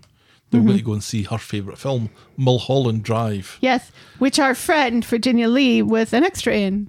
Was she? Yeah. It's Mulholland Drive that she was. No. What was it? It's Blue Velvet. Oh, that's right. That's right. Sorry, I got the wrong film. Yeah. I haven't seen Mulholland Drive. I have. Do you like it? Sorry. Yeah. On the 29th. I'm kind of ambivalent about David Lynch. Oh, but Twin Peaks Fire Walk With Me is the best movie ever. I did like Twin Peaks. I've never watched that either. I have seen Fire Walk With Me, but not having seen Twin Peaks, I didn't have a clue what was going on. Do you like Eraserhead? Yeah, it's all right. It's all right. It's weird. It's weird. Yeah. My first husband was obsessed with it, and it explained his hair in the Yeah. early aughts. You didn't need to say that. On Thursday the 29th, Nina's still annoyed at Roy about his hatred of mobile phones and specifically how that hatred fucks up her ability to see a rare print of Mulholland Drive. Seems there's a Batwatch meeting coming up and he wants her to check the details on her phone. Ah ha ha ha, she says. Right. And she refuses and tells him to check it on his own phone. She really is pissed off. Because it's a Snapchat group. And also I think she was pissed off because I think she was worried about Roy because it's not like him to be late. Right. And, he doesn't, he's nowhere to be found and that's not like him. And so I think that has a lot to do with why she's angry and also why she wants him to have a mobile phone as well. Because, he's not young. And he's the only family she's got. The only point for him not having a phone is so he can feel and sound superior to people by saying, "No, I don't have a mobile phone." That's the only reason why people don't have a mobile phone. And it's so weird because, especially now,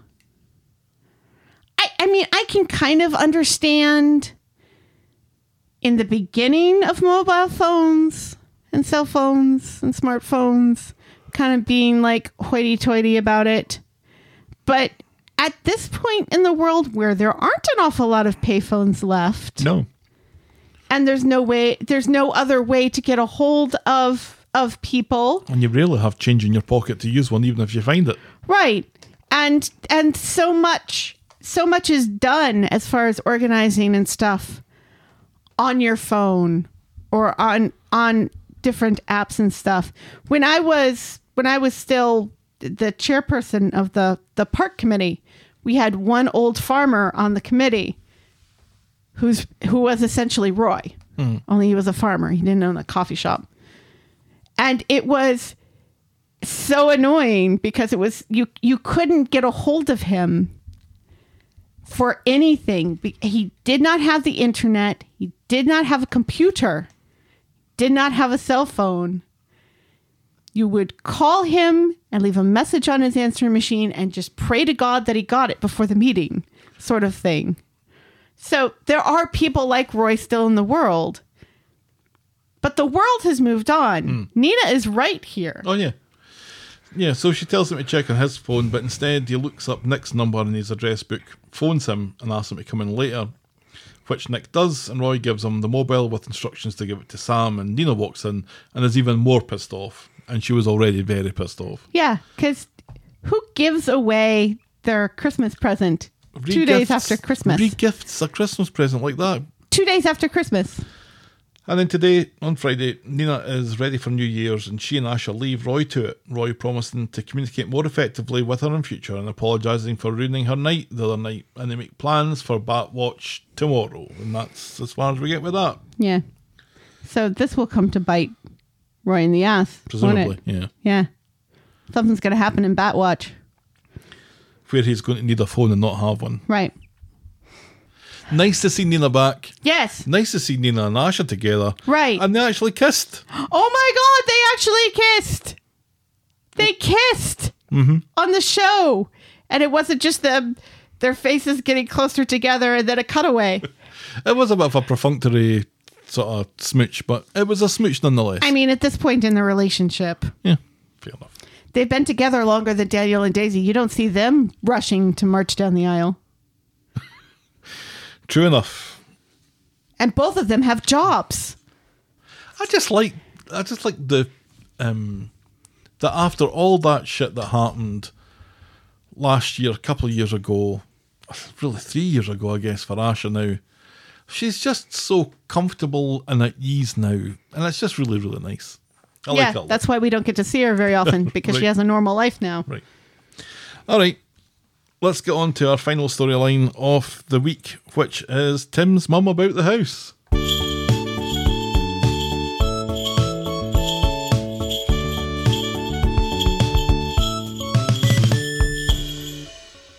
At Christmas. You couldn't get them to. I deliberately didn't. I thought it was funnier. You were wrong. I stand by it. On Christmas Day, Stephen got one of those car roof rack things despite not having a car, so he's fitting it onto Audrey's instead as Jenny passes by, and there's some low-level awkward flirting with Stephen promising to catch up with her later, but just as friends. At the Platt Christmas at the bistro, Stephen gets a message from Tim's mum asking to meet up, so he goes to see her at Yasmin's, who is entertaining Sally and Tim too. Sally, incidentally, got Timmy's old jacket back for Christmas, because she just basically told Steve just to hand it over or I'll punch you, see. Right. Stephen and Tim's mum exchange gifts. She gives him a lovely hip flask, with Stephen promising to pay her back with interest when Sarah's business takes off.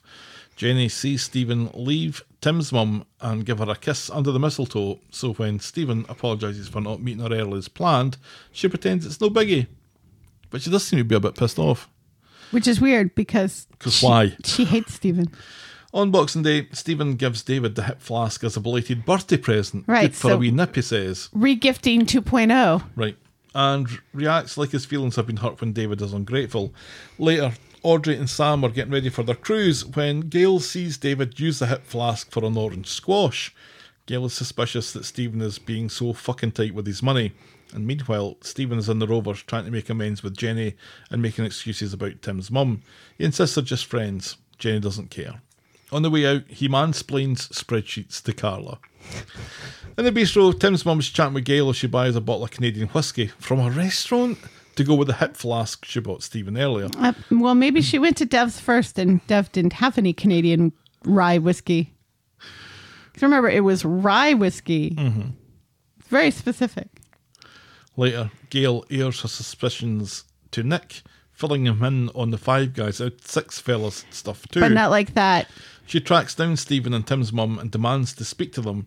She's just come off the phone with Gabrielle and knows about the theft from the company. Tim's mum screams that Stephen is being coercively controlled by Gabrielle, and Stephen plays along, agreeing he's being abused, and turns on the waterworks. And Gail swallows it, hook, line, and sinker. Yeah, she asks about the estate agent confusion with Grasmere Drive from a few months ago, and Stephen reacts angry as he denies it. Gail wants to tell the police and Audrey, but Stephen convinces her otherwise. Later, Stephen phones Gabrielle to shout at her, but she does not give a solitary fuck about him or his threats anymore. You're just lucky I didn't tell her the whole story, she says. But then later in the pub, Tim's mum has been having a think, and because she fancies Stephen rotten, she doesn't think it's a great idea to invest in Sarah's business until they know each other better. Oh, pig's tits, says Stephen. And I'm a little confused because it did seem that he also fancied Tim's mum back. He did. And then now he doesn't. Now he wants Jenny. But doesn't he just want Jenny so he... I think he wants Jenny just to keep an eye on her. Right. Yeah. But can't he just... Well, it's like he wants to be caught in both of these things. At this point, yes. It's like he wants to be caught as a baddie who stole from his wife and is just a bad person, and he wants to be caught for killing Leo. Just because he just wants all of this to be over. Yeah, it's almost like that. It is. On Wednesday... And that keeps backfiring on him, which is kind of hilarious, but also infuriating. It's kind of funny, and I think what happens on Wednesday was testing the limits of my patience on it. Right, yeah. So on the 28th, on Wednesday, Sarah is back from Scotland chasing Stephen up for the funding or a heads up if there's going to be an issue with getting her the money. So there's an out right there. Right. She says, if there's a problem, tell me. Right. And he says, no, that's fine. He tells her just needs a couple more days. Later in Nina's roles, Carla thanks Stephen for his XL advice. He sits with Elaine and he forgives her about her decision to withdraw the offer of the loan, but that doesn't stop him tugging at her emotions, and he suggests that she invest directly with Sarah instead. In the factory, Carla tells Sarah to clean the bogs, and Sarah takes a huff, and Carla announces that she knows all about Sarah and Michael's plans. Sarah pleads to the Knicker people, who are all interested in their fingernails, because she wants them back in here, that Right. you're a dinosaur, you're old, and you'd have no fresh ideas and all that Right. sort of stuff, and everyone And just starts come to with us. whistle. We'll be able to pay you. With no premises and no funding. Right. And poor Michael is just standing there dumbfounded as Yeah. Sarah resigns for herself and And for him. him. Right. So she tracks down Stephen, who finally admits that he doesn't have the money, but when he sees Tim's mum later, she decides to invest in Stephen again after all.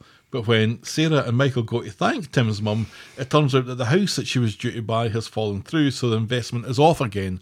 Like, fucking hell. right. What?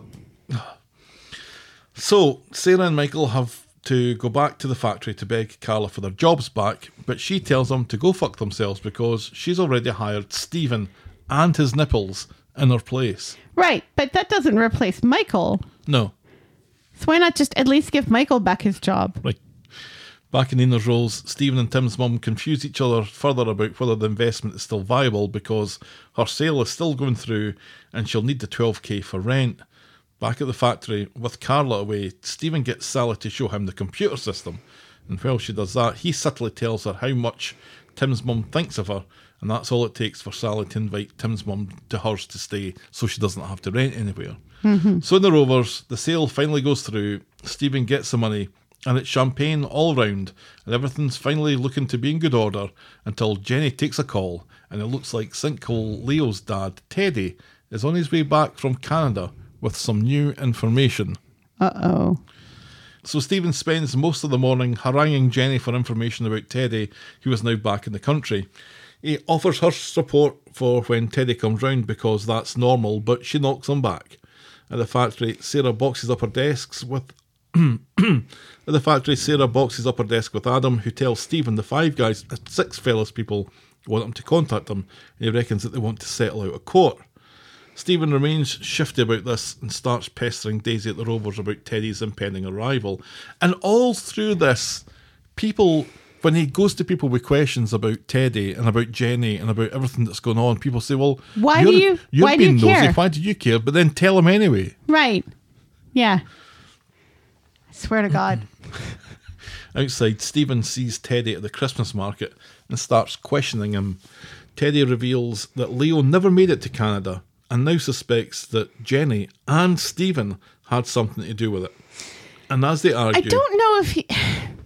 It's very confusing because he says he's going to talk to Jenny about it, and it kind of seems suspicious.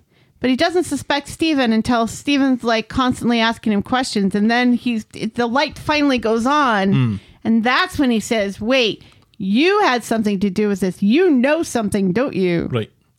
But then Ted backs away from Stephen onto the street, where he's promptly run over by Emma and Faye, or possibly Kathy. Or the ghost of dead Ted. And What is the it with ghost of- Ted's trying to cross the street at New Year? And the ghost of gay Ted. If your name is Ted on Coronation Street, It's a 1-year contract, folks. you might as well be wearing a red shirt on Star Trek. So today, on Friday, Stephen basically hangs around places he's not wanted and has no business being, much like everyone in the factory. Which includes being alone at comatose Teddy's bedside in the hospital. Getting so much use out of this. I know.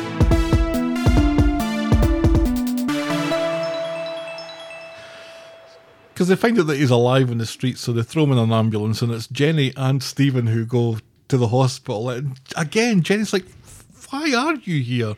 But just stay here because I've got to go nip off for a shite.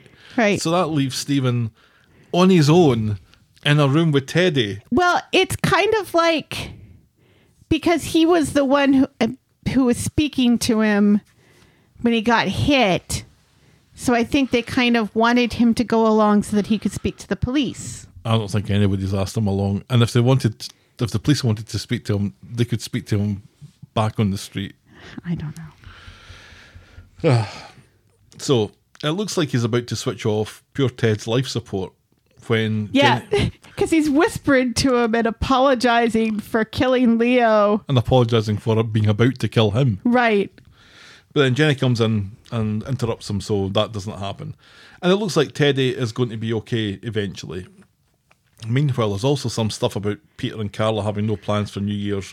And then we see Stephen, after being prompted by Adam, giving the six fellas people a call about the supposed settlement. And somehow, Stephen manages to get them to settle with him out of court for £10,000, telling them that once he has that money, they will never hear from him again, as will anybody else in the street, because he's going to be leaving the UK. Back to Canada. And that is how you cover 7 hours worth of Coronation Street. Apparently the moped was not insured, Oh, so they don't want anybody to know that. So see. that's why they're settling. That's just very convenient that Six Fellas is run so shoddily. right. How dare they defame the name of Five Guys Burgers and Fries that way?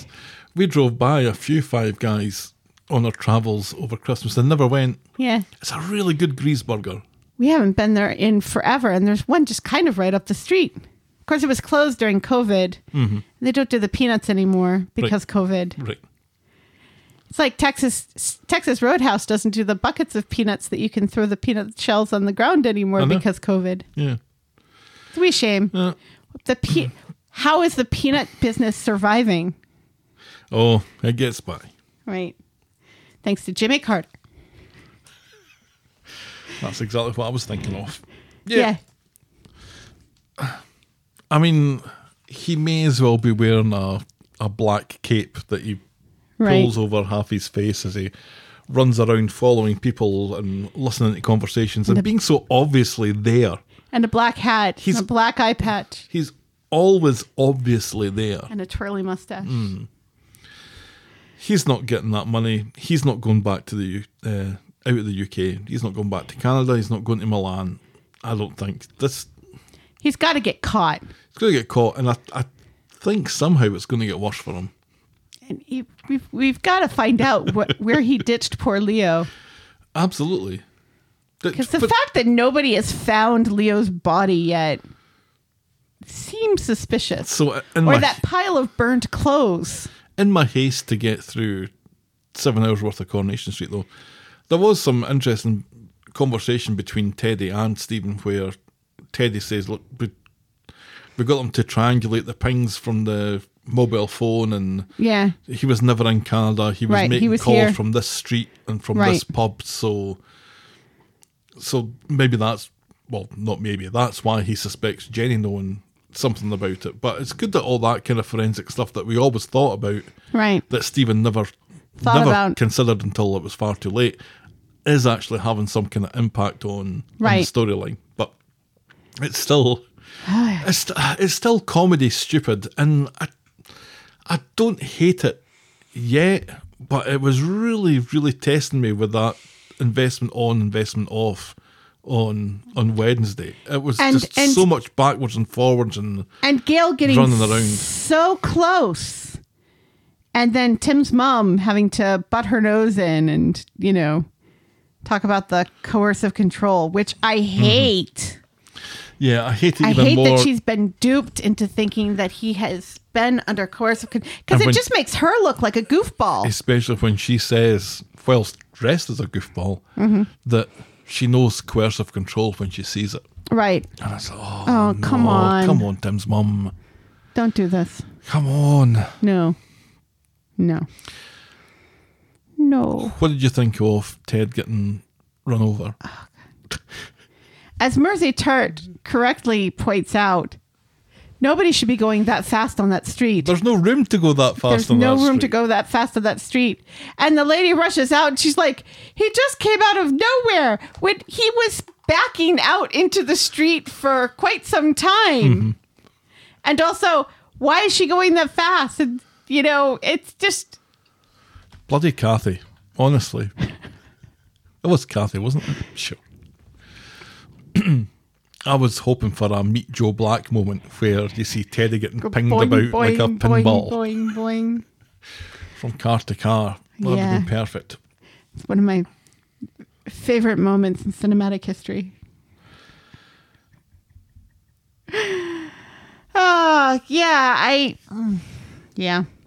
I just want this to be over. You've had enough. I've had enough. I- There are times where this storyline annoys me more than Summer. wow. Yeah. Really? Yeah. I don't think I've quite got that far yet, but because there's always It's the coercive control that thing bit that's is- tipped me over the edge. that bit's awful. But there's enough people round about it that make it interesting for me. We had Audrey speaking Norwegian this week in this storyline, which Yes. I very much appreciated. Sam was good fun. Gail being kind of Inspector Gail wasn't bad if only she'd gone that little A little that bit further. Right. But I'd suspect it's going to be Gail that brings all this down. Yeah.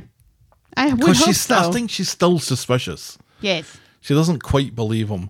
But like you said, I think he's wanting to get caught. The way that he just gave away the hip flask the day after he gets it, you're just asking for trouble. And true enough, you're better getting David nothing than getting him something as suspicious as a hip flask. Well, let's remember the hip flask was in like a velvet bag on the table, and David just assumed it was his birthday present and opened it, and Stephen just didn't stop him. Well, that's true. So, it's just, Was that a joke? yes. Because I think David it was slightly wrong. David did say that again I this mean, it's week. just- yes, that thing. I'm tempted to make a collection of those. We'll see. Anyway, those were the weeks that were Coronation Street. Yes. What did you think of the whole Christmas thing? I found it half and half. Ian McLeod was saying beforehand it was going to be a kind of light-hearted, sort of family-orientated Christmas, which made me sound like it was going to be the same as last year's and the year before. Was the year before like that? The year before was pretty good. And we were worried going into Christmas that nothing that was happening at that time led us to believe that that's what they were going to deliver. But I think they did kind of at least half deliver that. And they gave us a break from summer, which I very much appreciate. Was it maybe a little too sentimental though? Which bit?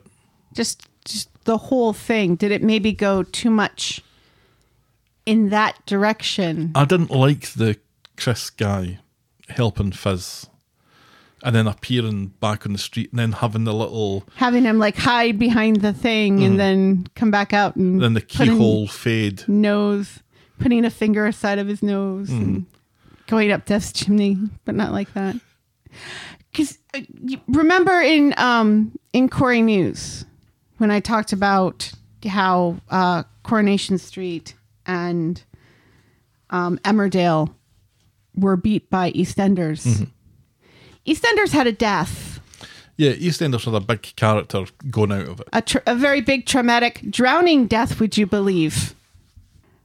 Drowning at Christmas. Yeah. I suppose that's better than Halloween. Maybe. Yeah. Yeah. But still, it's a big character going out in a drowning death trying to save the woman he loves. But what this proves is that the big events is what people tune in for then. And what we're saying is that no, people don't tune in for that. People tune in for character-driven stuff rather than big plot devices. But I think the thing is that with this EastEnders thing is that it was also character-driven. It wasn't, because there was a lot of build-up to it. Oh, It didn't happen in a vacuum. Whereas an awful lot of the Corey big events, yeah, I'm assuming that Mick in a didn't fall vacuum. asleep in the bath just apropos of nothing. Right. Yeah. So I think they have to find a healthy balance between the two. I don't mind because I don't know. Because I really did like last year's with the... Pardon me. I really did like last year's with the caroling in the street and everybody gathering in the street because they couldn't all gather inside because of COVID. And that felt like a very important moment for the country. Right. And as well as the show. And while they're kind of crowing about the fact that they had more people on the set than they've ever this had. Christmas than they've had since the beginning of COVID or whatever it was, not including the one religious person on the street, but never mind. The most characters in a Christmas episode since the 60s, I think it was. Right. There's got to be a way to do that that's Christmassy, that doesn't involve a wedding and a reception where people are invited that you're like, would Sean really give up his Christmas day to go to a wedding? I think he would because he loves his fizz bomb. But Dee Dee? Has Dee Dee, or is Dee Dee Michael's plus one? Because Michael is there, and Michael makes sense because Michael and Fizz both work at the factory. Right. But Dee Dee walks through a shop right. at one point and speaks and says something to, right. I think, Tyrone or something. Right. Like, do you two even know each other? Right. Have you ever had a conversation before? Right. And well, I'm very, very glad that they got Evelyn back. Yeah. And that makes sense. And there have been so many weddings. There have been so many weddings even before the time of COVID where you're like, wait a second, shouldn't so-and-so be here because they're family to these people? Right. It kind of feels like overcompensating. Yeah. And having this bonkers storyline where Tyrone plans a secret Christmas Day wedding in 2 weeks. In 2 weeks that he doesn't tell his fiance about and then expects other people on the street to give up their Christmases for free because he's not paying Beth or anybody for this work, is he? I think that's the whole point. It just... I don't know. It didn't really work for me, that I did really love the montage in the beginning though. They always do that pretty well. Yeah. I loved seeing everybody on the street with their families opening presents. I thought Gemma and Chesney's family, you know, all of them wearing the same jammies, except for Paul, was just, you know, really adorable and everything. And I really loved that. And I kind of wished there was a bit more Yeah, I kind of of like that sort of thing. Roy's face when he got the mobile phone was Right. kind of funny until it became a storyline. Right. Yeah. And until it made Roy awful, Right. you know. When he put the coin in that stupid big clunky phone thing that he's got, and he's like essentially shouting into it, and he's looking in his address book to find Nick's phone number, you know, and somebody gives him a hard time for having an address book. It's like, we know Roy is a little different, and we know that he's very traditional and he's a very honest and a good person. Do we really need to make him an asshole too? Well, he was always one that he kept abreast of what was going on in the world round Right. about him, and so Yeah. this seems to be a kind of negligent aspect of that. Right. As Nina rightly points out, you know, he's a man of science. And yet he won't accept this miracle of technology that we have computers that 50 years ago filled a room in our pockets. It's kind of amazing. Even in a lady pocket. Yes, even in a lady pocket. But not like But that. not like that. Although I suppose you can. Yeah. So, I mean, I don't know. I didn't think it was as good as last year. Yeah, I really still- loved last year's. I still enjoyed it though. It wasn't as gloomy as I feared it was going Yeah. to be.